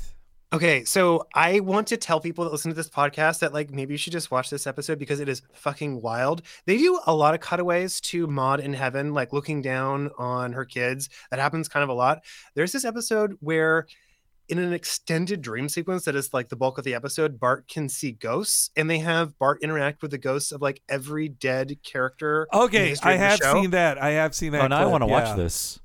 It's worth a watch, and like you see a scene with everyone, like Amber Simpson is there, and like Sherry Bobbins is there, which is weird to see, but Maude is there, and Maude's actually kind of the second most important character because her whole thing is wanting to get revenge on Ned for marrying Edna, because at this point Edna is not dead, and it is the weirdest episode that also seems like Simpsons fan fiction and also seems like they were really trying to work within the mythology of the show, and a lot of people hate it, and I'm not going to say it is necessarily the greatest thing ever, but it is a fascinatingly weird thing to watch. And then it ends with a flash forward to telling you how every Simpsons character dies. Oh yeah, it turns into the end of 6 Feet Under with the same song even, I think. Yeah, and Maggie Simpson does not die. Ever. Oh, that's right. Yeah. Man, okay. I have seen the end of that one. I think I did it for Maude research at some point to be like every time Maude came back voiced by Maggie Roswell again. Once they showed her in heaven for the first time, they could never bring her back. It's really too bad. The door was open until then. There's another recent episode just about how creepy it is that and tragic that like Rod can't remember his mother's face and he doesn't see it in dreams. Yeah, I know a lot of people didn't like that episode either. I kind of feel like newer middling episodes of The Simpsons are better than like middling episodes of The Simpsons from this era. I think they kind of did some interesting things, like trying to give the Flanders kid like actual emotions and motivations that he doesn't really have any other episode. I guess it's weird when you're 10, but your mom has been dead for 20 years. Yes. It does mess with you. So we head to the beach, and Krusty, not much fun at the beach. Okay, kid, there's the water. Knock yourself out. Come on, Dad. Let's go body surfing or boogie boarding. Listen, kid. I'm not the kind of dad who, does things or says stuff or looks at you. But the love is there. Where are you? Give Daddy a clue. Oh, that's my girl. Okay, you just sit there and I'll throw the frisbee to you. Oh, I gotta sit up now? What am I, Baryshnikov? Oh! Hey, you beat me. What a great day we've had, huh? For a clown, you're not really a lot of fun.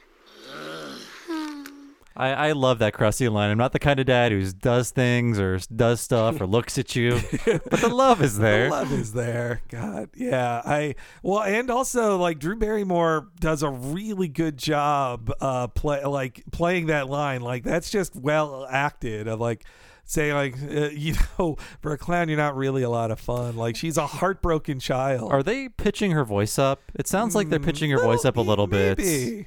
I can never tell. I can never tell if someone's doing it manually or if it's done after the fact. And I also like hearing Scully on the commentary saying like he's just like my dad except he's there.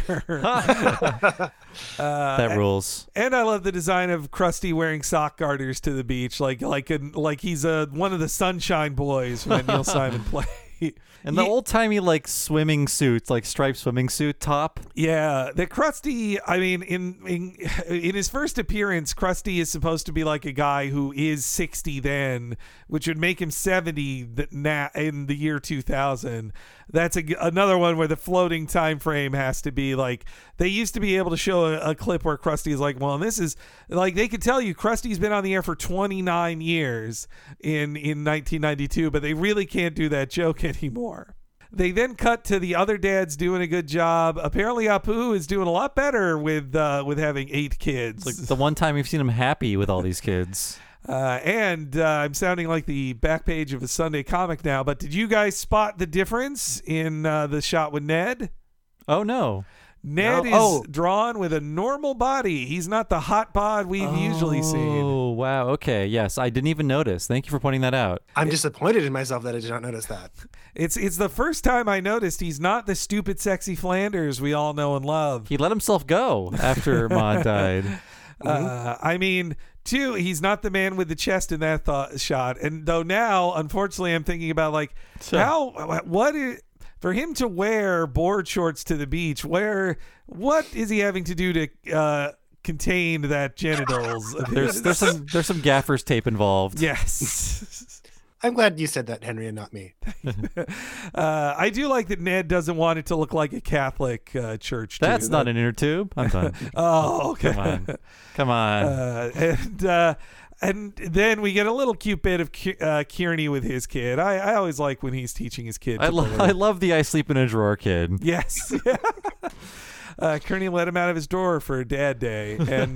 And so then we cut to Homer being tortured by his kids, which in a vacuum, it's funny. The drawing itself is very fun. It's a great drawing of every child attached to him in some way and doing something to mess with him. Yeah, especially him getting hit with bubbles in the eyes. And also he has one of those, like, the Velcro catcher's mitt thing that you have for the beach. I like that. But if you're going to do this again, don't have Homer 9 minutes earlier be the worst parent in the world. That's all. This feels like the dads on the show venting, like, my kids piss me off. Just like how that Make Room for Lisa episode ends with the moral of the story is you kids you take your parents for granted. And then Krusty selects, of all the dads he sees, he selects Homer as being the best one to be his mentor, just for no reason other than that has to happen for the story to move along. So frankly, Apu would be the best, I think. Yeah. Out of all the examples he saw. If he can handle 8 kids, telling tips on one, it'll be a breeze. Well, I think, too, it's interesting that Krusty not only befriends Homer in this episode, but also they fight the Mafia together, which is both of what happened in Homie the Clown. And that same Mafia guy is in the gathering. Yeah, Don Vittorio DiMaggio. Yeah. He's there, too. Yeah. But yes, Homer has some lessons for his old buddy Krusty. You know, Homer, I spend my whole life entertaining kids, and I just realized I don't know the first thing about them. Well, I won't lie. Fatherhood isn't easy, like motherhood. But I wouldn't trade it for anything, except for some mag wheels. Oh, man, that would be sweet. Just a second, honey. Daddy's on his high horse. Dad! Yeah, I'm watching, honey. Nice cannonball. Anywho, the key to fathering is don't overthink. Because overthinking is, what were we talking about? Ooh, a clown! I just want to play 1 second of that so you can get a taste of I Like That Girl by NRBQ. Yeah, some more NRBQ. Their 7th appearance on the show so far. He paid for multiple homes of theirs with this licensing. Why do we have to listen to it again and again? You guys may have talked about it on a previous episode, but they're Mike Scully's favorite band. Yes. And we would do the same thing if we were running a show. It's pure cronyism, and I would find my favorite band, I don't know, let's say They Might Be Giants. I'd give them a bunch of money to do original songs for my show. Are they original songs, or are they like? No, actually, this isn't original. The NRBQ did record a couple original things for The Simpsons as well, but like I think the best use of NRBQ was the Marmalade song they did. Yeah, but this one.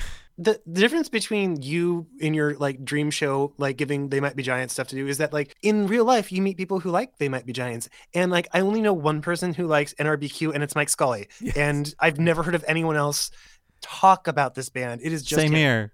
The only other person I can think of is Diedrich Bader, because that's how he met Mike Scully at an NRBQ concert. That's right. Well, Diedrich Bader's a great actor and voice actor and everything, but it's funny that he got cast on Simpsons because he's an NRBQ fan as well. I mean, they're on a different level of fame as Drew Barrymore, so it's weird to see like Drew Barrymore, Stephen King, John Updike, and NRBQ all in the same episode. Homer in this entire speech here is like kind of the dumbest he's ever been. One of the dumbest he's ever been. Like, he is forgetting who he's talking to as he's talking to him. Ooh, a clown. And I guess mag wheels are accessories for cars. Yeah, they're like wheels. like fun wheels for your car. Okay. That's all we got to say. I love Homer. All the mag wheel jerks are going to come out in the comments now. You guys really don't understand mag wheels.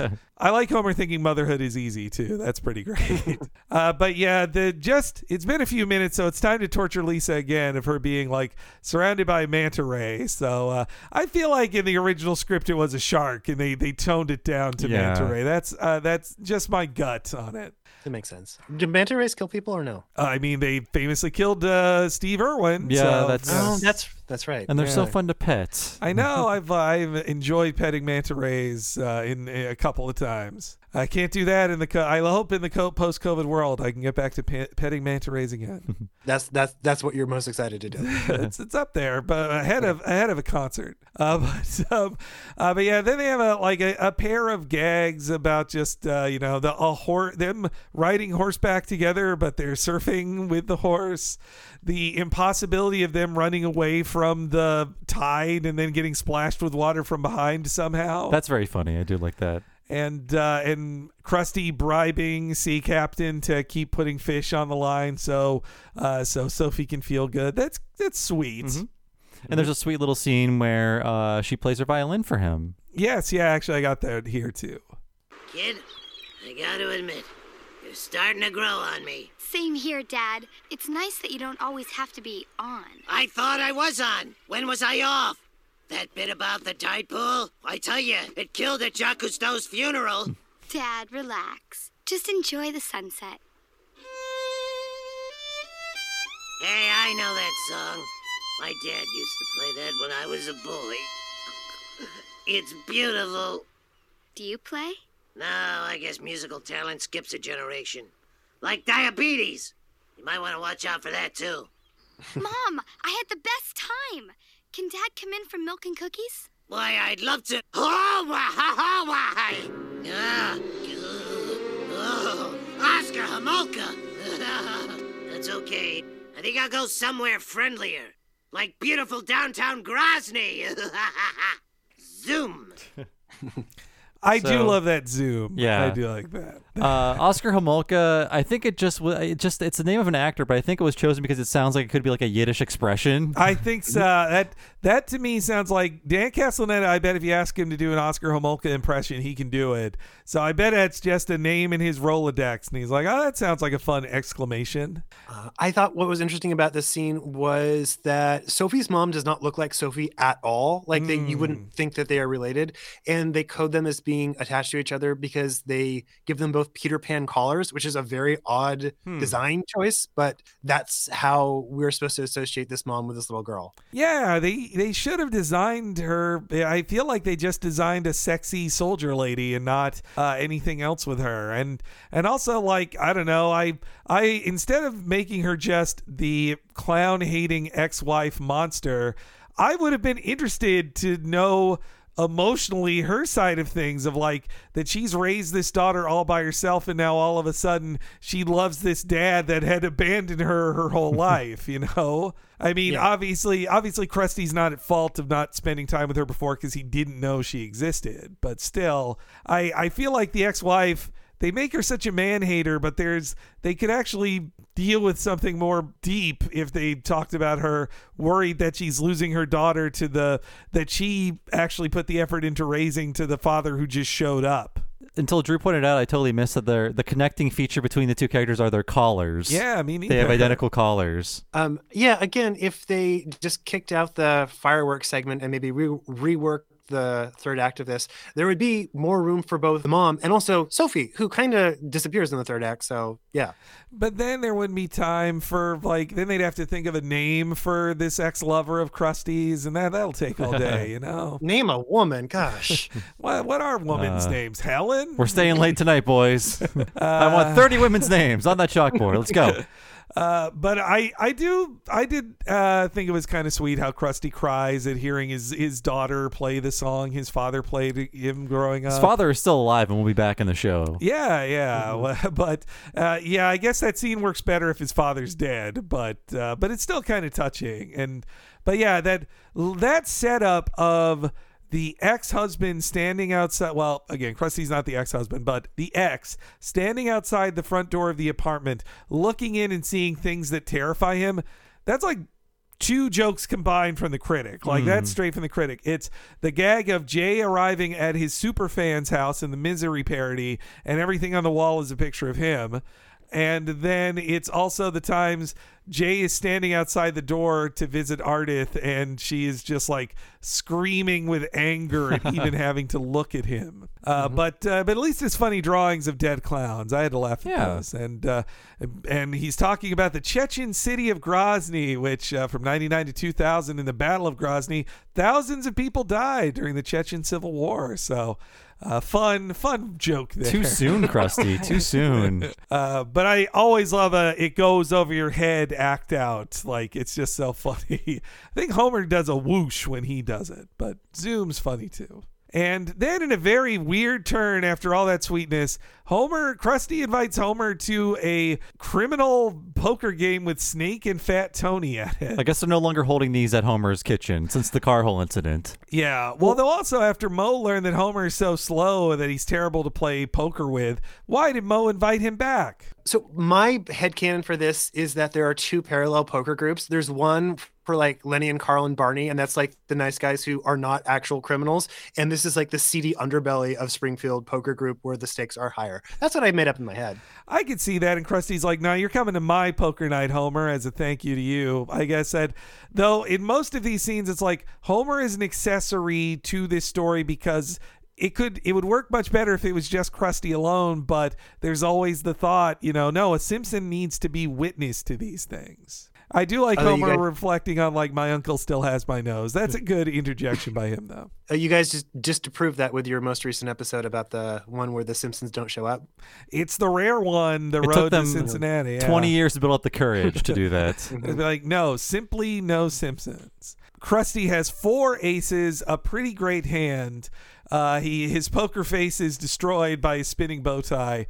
But yes, there are 2 hands better than it, a straight flush and a royal flush.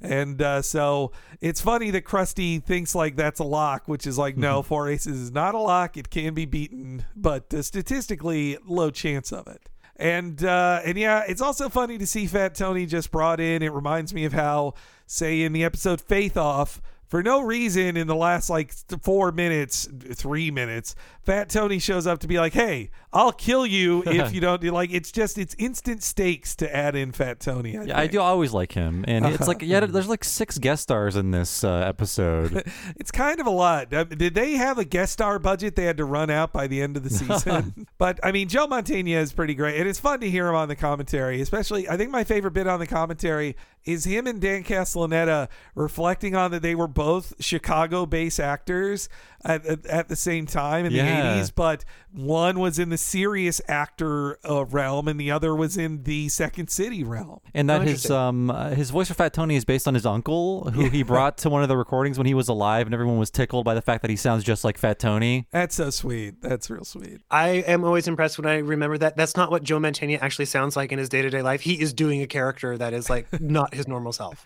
I should see him in a real movie again. It's been a long time since I've seen him, and I mean, you can always watch Thinner. Oh yes, yeah. He is an ethnic cleanser of the Romani people in that film. It's pretty not a good guy. I guess to talk about Stephen King again. That's a Stephen King. Oh classic. yeah. He's in The Money Pit. He plays a contractor who makes an unrequited pass at Shelley Long. You know, I was also thinking about him with you guys have your Shelley Long cast. We talk about Shelley Long a lot. Yes, yeah.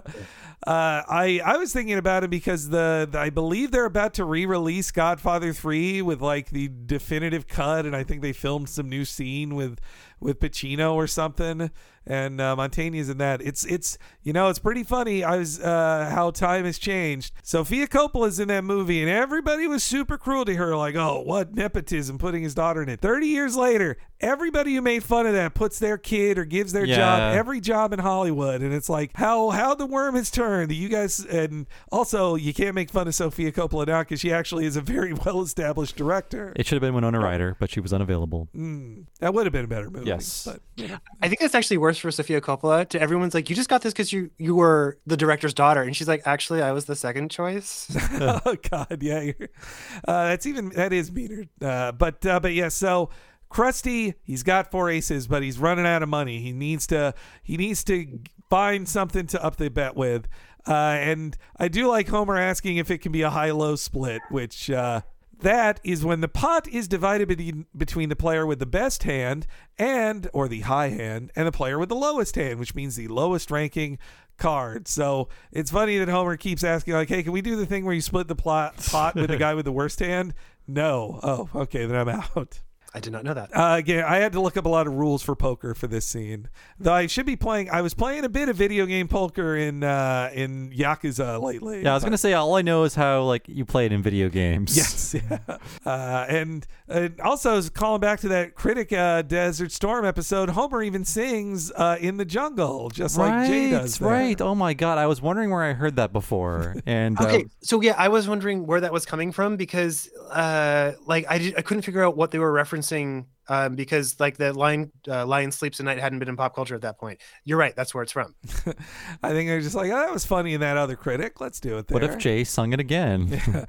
And so Krusty goes to his car searching for anything he could use. I like that he even looks at his floor mats like, could I bet that? But he sees Sophie's violin, which is definitely not worth $2,000, which they have to point out. But I like the animation of the 4 aces singing "Do It" to him, and she'll never know. Nice harmonizing. And it gets appraised by a man with a jeweler's loop who can somehow read sentimental value into it too. I enjoy Fat Tony holding it, not really knowing what it is, and then rubbing it on his teeth. That's great, yeah. But so Krusty calls, and it's not so good. Well, it won't bring much cash, but its sentimental value is through the roof. It is acceptable. Then I'm in, and I call 4 aces.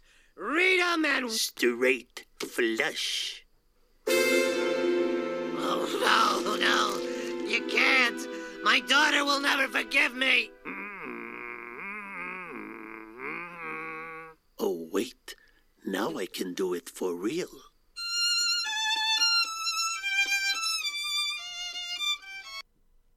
That's a good joke. Yeah, it goes on for like 10 I like how long they spend just on him playing the violin, and at the end I like him going, "Yee!" like that when he grins. And also it's like a really good drawing of Krusty looking like heartbroken through the crook of his elbow. I like that shot too. And a very accurate animation of him like hitting the different strings on the violin. Like someone spent a lot of time on that scene, I could tell. So kudos to you. It's a very, very good act break. It's one of the better act breaks I can think of in The Simpsons. I really like that it ends on a joke, but also a stakes thing. I like that. I mean, they said that the third act was heavily rewritten from the original one, and I do think it seems very, well, what if the mob takes her violin and he's got to get it back to prove he loves his daughter? This poker game feels like where the swerve happened, where the rewrite happened, where it's I like, think so. Now Fat Tony is here, hooray! But I kind of love all the mafia stuff they do in Act 3 because they have not really done things with the whole mafia in a while. It's usually just Fat Tony who shows up, so I like all this stuff coming up. It is a lot of fun, yeah. But first, Krusty has to break the bad news to Sophie. Hey, Dad. Hey! Now look, Sophie. I know you think your daddy's perfect. No, I don't. But I did a bad thing. I lost your violin in a poker game. You what? But don't worry, I got you an even better one. This is a ukulele. Yeah, the thinking man's violin. Check it out. I want to go back to my little grass shack in the Kealaka, Kauai. I want my violin. But honey, I can't believe you would gamble with something that meant so much to me. Wait! Time out. 4 aces is not a gamble. Mom was right. I was better off not knowing you. Krusty briefly becomes Adam Sandler's character from Uncut Gems. They're like, hey, that's not a gamble, okay? I mean, he's also singing the 1930s Hawaiian song, My Little Grass Shack, and he says it. I can't pronounce it. But I think it's also really cute how they say hey to each other. Like, that's really nice. It's a great way to show the growth between them, I think. Just that little exchange. Also, Drew's reading of "No, I Don't" is exactly what it should be. It's perfect. Yes, yeah. No, I know. Like, yeah, she's not judging. She's not being a jerk. She's just like, no. Matter of fact. Yeah. Yep. All right, then we come to the last bit of Lisa content that I didn't like in this episode. First, we have a joke clearly written by people who have never watched the TV series Dawson's Creek. But I've never watched it, so I thought this is what was actually happening on the show. Well, not really. Yeah, other than the character Dawson, they don't name any name of a person who was on that show. Also, I'm fairly certain that show never had a Latinx character. Yeah, they actually, it's an incredibly undiverse show. Actually, I mean, they did have a gay character on it at least, but starting in the second season, I think really just so Kevin Williamson could tell the gay stories without making Dawson gay. That was like they basically just were like, well, there's this guy Jack who just is Dawson and he'll be gay. But that's why Dawson didn't get laid until like the 5th season of the show. Is that true? He, do you know who he lost his virginity to on the show? The character Dawson? No, it was Pacey. It was Pacey. Yeah, I wish. That's the only other character name I know. Pacey ends up with Joey, but yeah, Dawson he lost his virginity to Michelle Williams' character. So. Oh, that's sweet. That's okay, I guess. She got a bad rap in the end of that series. Anyway, this is Dawson talk here. I should drop that. But Bumblebee Man is there, and he says, "What the Dillio" in Spanish. That's funny. That's 2 uses of "What the Dillio" in The Simpsons. But boy, do I not like that Lisa, of all characters, has to be the one who's like, I think this is forced diversity pandering. I'm like, what the what? What? Lisa should not be saying this. Yeah, Bart can say this line and it's fine. Marge can say it and it still works. But Lisa is just like, they're just having Lisa complain that they're just putting people into roles that could be played by a white man. It's just pandering. It's like, barf. I hate hearing Lisa say that. She could complain that like their way they're doing is like forced and awkward. That would have been better, but like that's not the words they put into her mouth, which is too bad. The word pandering definitely means a certain thing in this. Yeah, there's some political commentary happening here. Social commentary, cultural commentary. There we go. Not a fan. Also, ironically, the next broadcast episode of The Simpsons has Lisa hanging out with a character played by a Dawson's Creek co-star, Joshua Jackson himself. Yeah. But this bad parody leads to one of the greatest cutaways of all time, Hell right? yes. Yeah. Let's. I do have that clip. You gotta help me. My daughter found out I'm a jerk. Oh, Krusty, I'm sure she just needs time to get used to you. Marge, may I play devil's advocate for a moment? Sure, go ahead. Come on, get in there. Go! Stupid game. Now, what were we talking about? My daughter's violin. All right. Why don't we just break into Fat Tony's compound and get it back? Really? You'd help me take on the mob? For a casual acquaintance like you? Absolutely.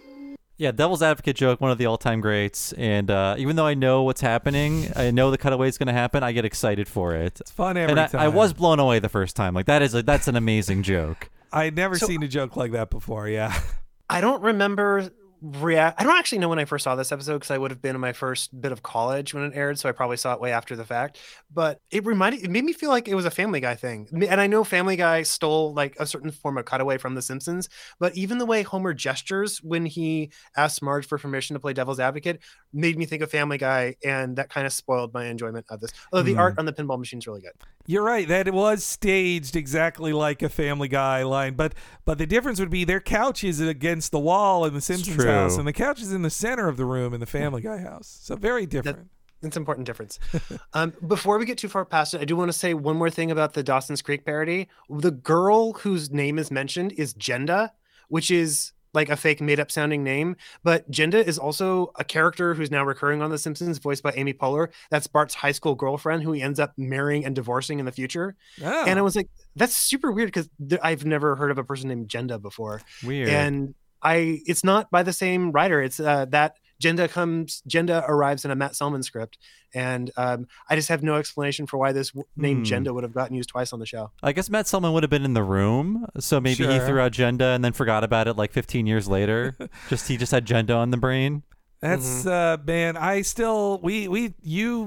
appreciate you, Drew, supporting my Bart is gay theory from Bart to the Future, but yeah, it just it doesn't feel right to me to see Bart with a woman in the future. I don't know. I just that's not Bart to me, especially after, in the first 4 years, especially season 4. They enjoyed writing jokes about Bart having gay tendencies that come out. I guess especially in Lisa Beauty Queen, they like doing that. And then they stop with him, even though they do it with literally every other character they throw under the gay bus whenever they can. Yes, yeah. I think all the gay jokes for Bart got transferred to Martin. Yeah, but or Milhouse. Or Milhouse, yeah. Milhouse is gay when they don't want to have him be in love with Lisa. Yeah, what the hell's... Yeah, come on. You got Martin. If you're going to do homophobic jokes, we'll do them with Martin as the little gay boy. Come on. He's perfect. Give Martin some screen time, man. But, yeah, I also love the design on the Devil's Advocate. Oh, it's great. Too. I want like a t-shirt of that. I'm sure there are thousands of them on like Redbubble or Etsy or whatever. And yeah, that Homer has to... I appreciate them spotlighting that Homer has no reason to risk his life for Krusty in this way. But it is so similar to the end of Homie the Clown. Like it's them going into the lair of the mafia, Homer and Krusty together. They should have. I mean, if they're going to hang a lantern on the fact that Homer should not be working with Krusty for this dangerous mission, they should say just like the last time we did that. Remember, Krusty? I guess they wanted to joke about some things, but not other things. Yeah. But I do love the mafia meeting set piece. It really feels like just gag-filled Police Squad style humor. Just like everything works for me, even though it is a weird plot element of this touching episode about a father and daughter coming together. I like all the jokes. Yes, I like all the jokes. But yes, why don't we learn about the many crime families of the Italian Americans, and also meet two of the breakout stars of modern Simpsons? Hey, I heard there's a lunar eclipse tonight. Maybe we should look up. Nah, for me it's solar or nothing.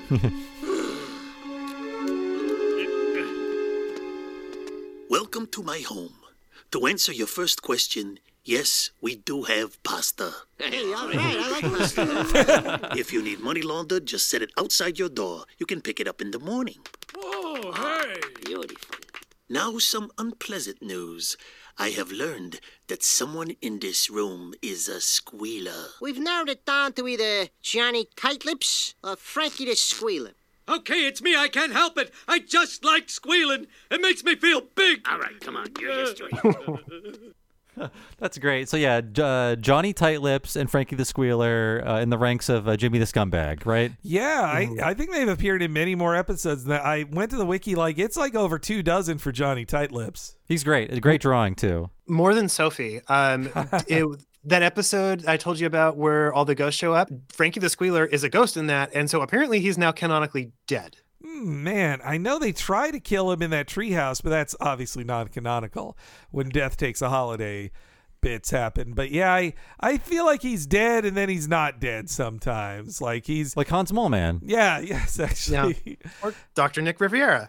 And something else I'll note on time frame for this here, appreciate this because this is the last time they're going to do parodies of mafia stuff that doesn't include Sopranos. Yeah, we just did a Talking Futurama where it was a mafia episode, but it was all like pre-Sopranos mafia stuff. Mm-hmm. And I do like Homer's plan in that Fat Tony will merely be too distracted by his hosting duties to find them. So it's like he'll just be too busy hosting his party. So I also love that Homer says, if I know Fat Tony, and I don't, he'll be there, which also, though, isn't true because by my count, before this episode, Fat Tony has tried to kill Homer 3 times. He tried to kill him in Homie the Clown. He tried to kill the entire Simpson family in Twisted World of Marge Simpson. And he tried to kill Homer in Married to the Mob. And he tried to kill Homer in Faith Off. So actually 4 times before this. He knows Fat Tony very well. Fat Tony. I will go now. So it's also just kind of a thumb in the eye of any history there of Homer going like, I don't know, Fat Tony. And, of course, it's very funny to hear all the names of the crime families, including the Cuomos. Yeah, I believe it. But organized crime cannot take down COVID-19. No. I mean, well, they've been weakened so much over the last decades. But so Homer and Krusty explore the place. They set up all this violent stuff. I do like that they connected with the old crime movie thing of Tommy guns being kept in violin cases. Like, that's funny. I like that it's just a pile of them. And then also as Homer and Krusty are searching through it, first Homer has an idea for no reason to try to climb in the vents. Yeah, that has nothing to do with finding the right case. It's just like, well, you climb through a vent in a movie, right? Yeah, and then Homer then in the cutaway has it stuck to his butt, which means that he tried to go in butt first into that. That made me laugh the most of anything in this episode. That really did it for me, I have to say. I really like them, how bad their plan is, where they just walk out in front of everybody with their arms full of cases. That's insane, yes. I like how just ludicrous and just gag heavy this bit is. Also the bit where they walk in on Frankie the Squealer being beaten. He says Tony's real name is Marion. That is a reference to John Wayne's real name being Marion Robert Morrison. So... And also I like that Louie goes, hey, Legs, let's go jump on Tony's bed. But yes, we also hear about that they're going to use the website crime.org, which is an open domain right now. You just got to pay $200,000. Wow, that's it? At least according to the webpage when I typed in crime.org. And you know what? That's a retcon of Fat Tony's name, because when he's established, wasn't it like William Fat Tony Williams or something like that? Yes, yeah. But then at Homer They Fall, it's set up like he's Fat Tony D'Amico. Yeah. So he's had a lot of names. And then, of course, as you know, Drew, from watching farther ahead, this Fat Tony dies in a few seasons and is replaced by Fit Tony. Who then gains weight. Who gets fat. Yep. Homer and Krusty very just brazenly walk into the center of the room and cause a gang war as everybody's shooting at each other. Only one person gets hit, though, and that leads to a very silly ending. Wait, but about the gunfight, what I love about the gunfight is they're all just firing guns point blank at each other, but no one is getting hit. They're able to dodge instantly. Yeah. Yes. Yeah. But it wouldn't be funny if Fat Tony or other people just got shot in the face or whatever. But yes, that leads to our final clip here. Johnny Tightlips, where'd they hit you? I ain't saying nothing. But what do I tell the doctor? Tell him to suck a lemon.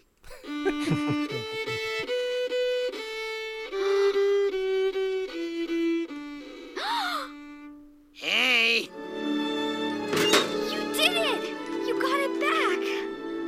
Thanks, Dad. Dad, that still sounds weird to me, but I'm glad we're friends again. And you've lined the case with money. Small bills, unmarked, and non-sequential. Holy simoleons! There must be $5,000 in there. Oh, which I intentionally put in there for you. You lucky little Hamantashen. Come on. How about a tune for the old man? That's him. That's the one. Homer Simpson. I said I was sorry. All right, fair enough. Class act. Sorry you're such jerks. Ha ha.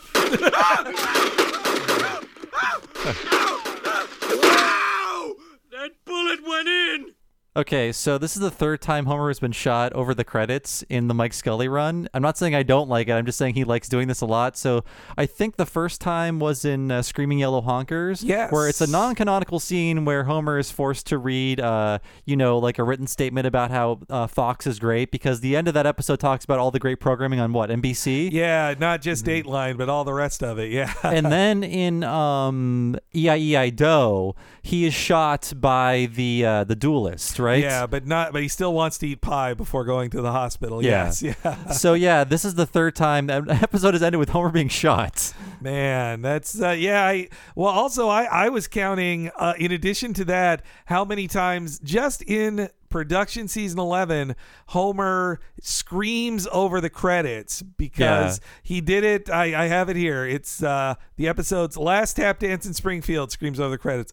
The Mansion Family, Little Big Mom, 8 Misbehavin', E.I.E.I.D.O., and Guess Who's Coming to Criticize Dinner. All of them are Homer screaming over the executive producer stuff. So I think it is funny, but they maybe over-relied on have Homer just scream us into the ending here. But even more specifically, how many times he's been shot, it's like, well, you guys really liked that. I mean, it is funny that Homer gets shot, and if you do it at the very end of the episode, no consequences. It doesn't matter. Yeah, didn't love it. Even I can appreciate you guys saying that there's a rich history of Homer screaming and getting shot over the end credits, but when I watched it, it was just like, oh, that's how it ends. All right. Well, I guess in all those cases, it is, what do we have confidence in our ending? Perhaps if Homer screamed over it, we'd have more confidence. The sweet ending is going out on her playing the music. Having Homer run through screaming and being shot at is the crazy ending, and they chose that. I think it does display a lack of confidence. Yeah. The other getting shot endings were better. I do love Homer's sorry, you're such jerks. That made me chuckle. And then it seems like he's surprised they still want to come after him. Yes, yeah. I mean, also I do like Homer running through it just as a way of them recognizing that this had no ending, that they, in the previous scene, Krusty just goes hey, I got the violin. But the mafia knows you just robbed from them. That doesn't solve your problem. Yeah, they walked out in front of them. That's true. Yeah. So I also do love that Sophie, that $5,000 is just the start of the child support she's owed. But I like that she describes it the way the FBI would, that it's non-sequential. Though I feel like Johnny Tightlips, for that one picture, that one shot of him, he wouldn't be so recurring. But him saying, tell him to suck on a lemon, that's such a funny line that's why he comes back a million times. He is great. And this episode as a whole, it's a mess in terms of plot, and I think the Sophie stuff is kind of buried, but I think this episode persists for me because of all the great gags. And one of the all-time great gags is the Devil's Advocate gag. I just love it so much. So I say I like this episode. I am the episode liker on this podcast. I enjoy this one for the funny jokes. I wish it wasn't so inconsistent with Homer, and I rejected jerk-ass Homer, and also an unnamed woman is a bad thing in these shows. Yeah. And just treating Lisa so poorly. Oh, and last bit of thing that Sophie is called a Hamantash, which is a traditional Jewish cookie, usually related to Purim. But anyway, I could go for some Hamantash now. But anyway, I think it is I like the heart where it comes in, and there are jokes that make me laugh a lot. Plus, the legacy of Johnny Tightlips and Frankie the Squealer is something.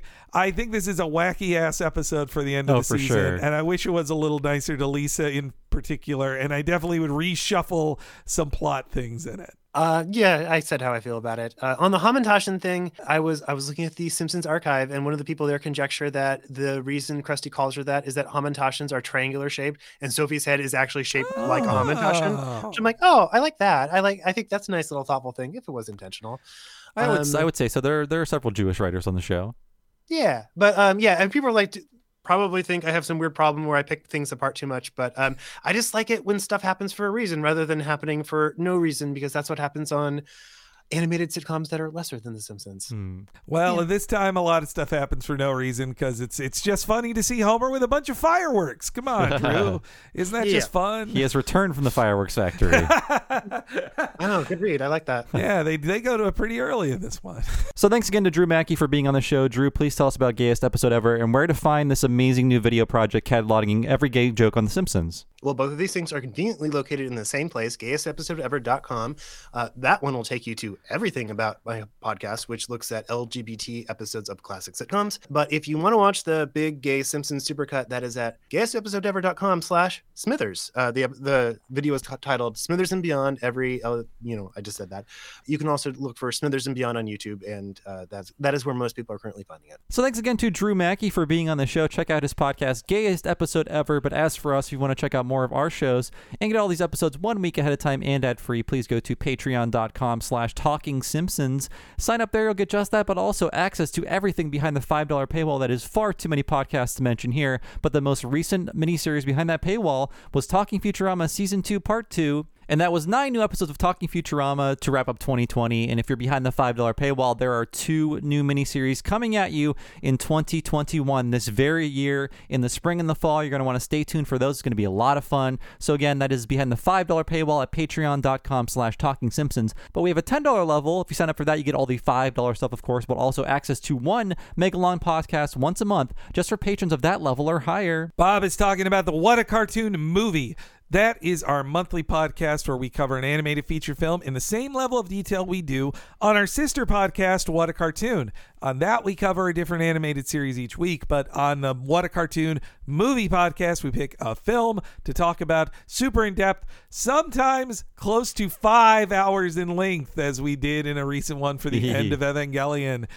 We have a ton of awesome ones you can hear. Recent ones include End of Eva, Dexter's Lab, Ego Trip, Wallace and Gromit, Curse the Were-Rabbit, and a giant back catalog as well. That $10 a month gets you access to over 100 hours of What a Cartoon Movie podcasts, in addition to the ton of other exclusives you get at the $5 level. So please consider supporting me and Bob today and get all of that stuff to listen to at patreon.com/TalkingSimpsons. So I've been one of your hosts, Bob Mackey. You can find me on Twitter as Bob Servo, and my other podcast is Retronauts. It's a classic gaming podcast all about old video games. You can find that wherever you find podcasts, or go to patreon.com/Retronauts. Sign up there for 2 bonus episodes every month. Henry, what about you? Why, you can stay up to date with Henry Gilbert stuff if you follow me on Twitter at HENEREYG.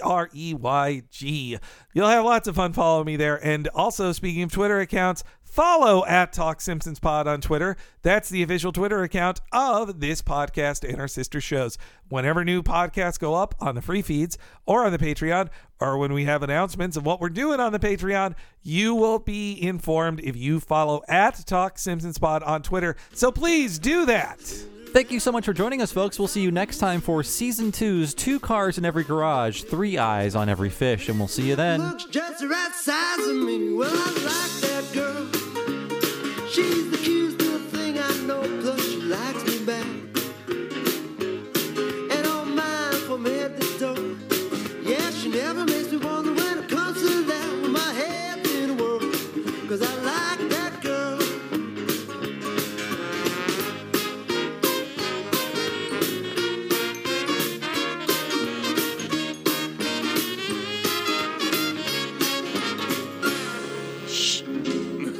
Shut up, Updike. Had enough, squealer? Did you know Fat Tony's real name is Marion? You just don't get it, do you?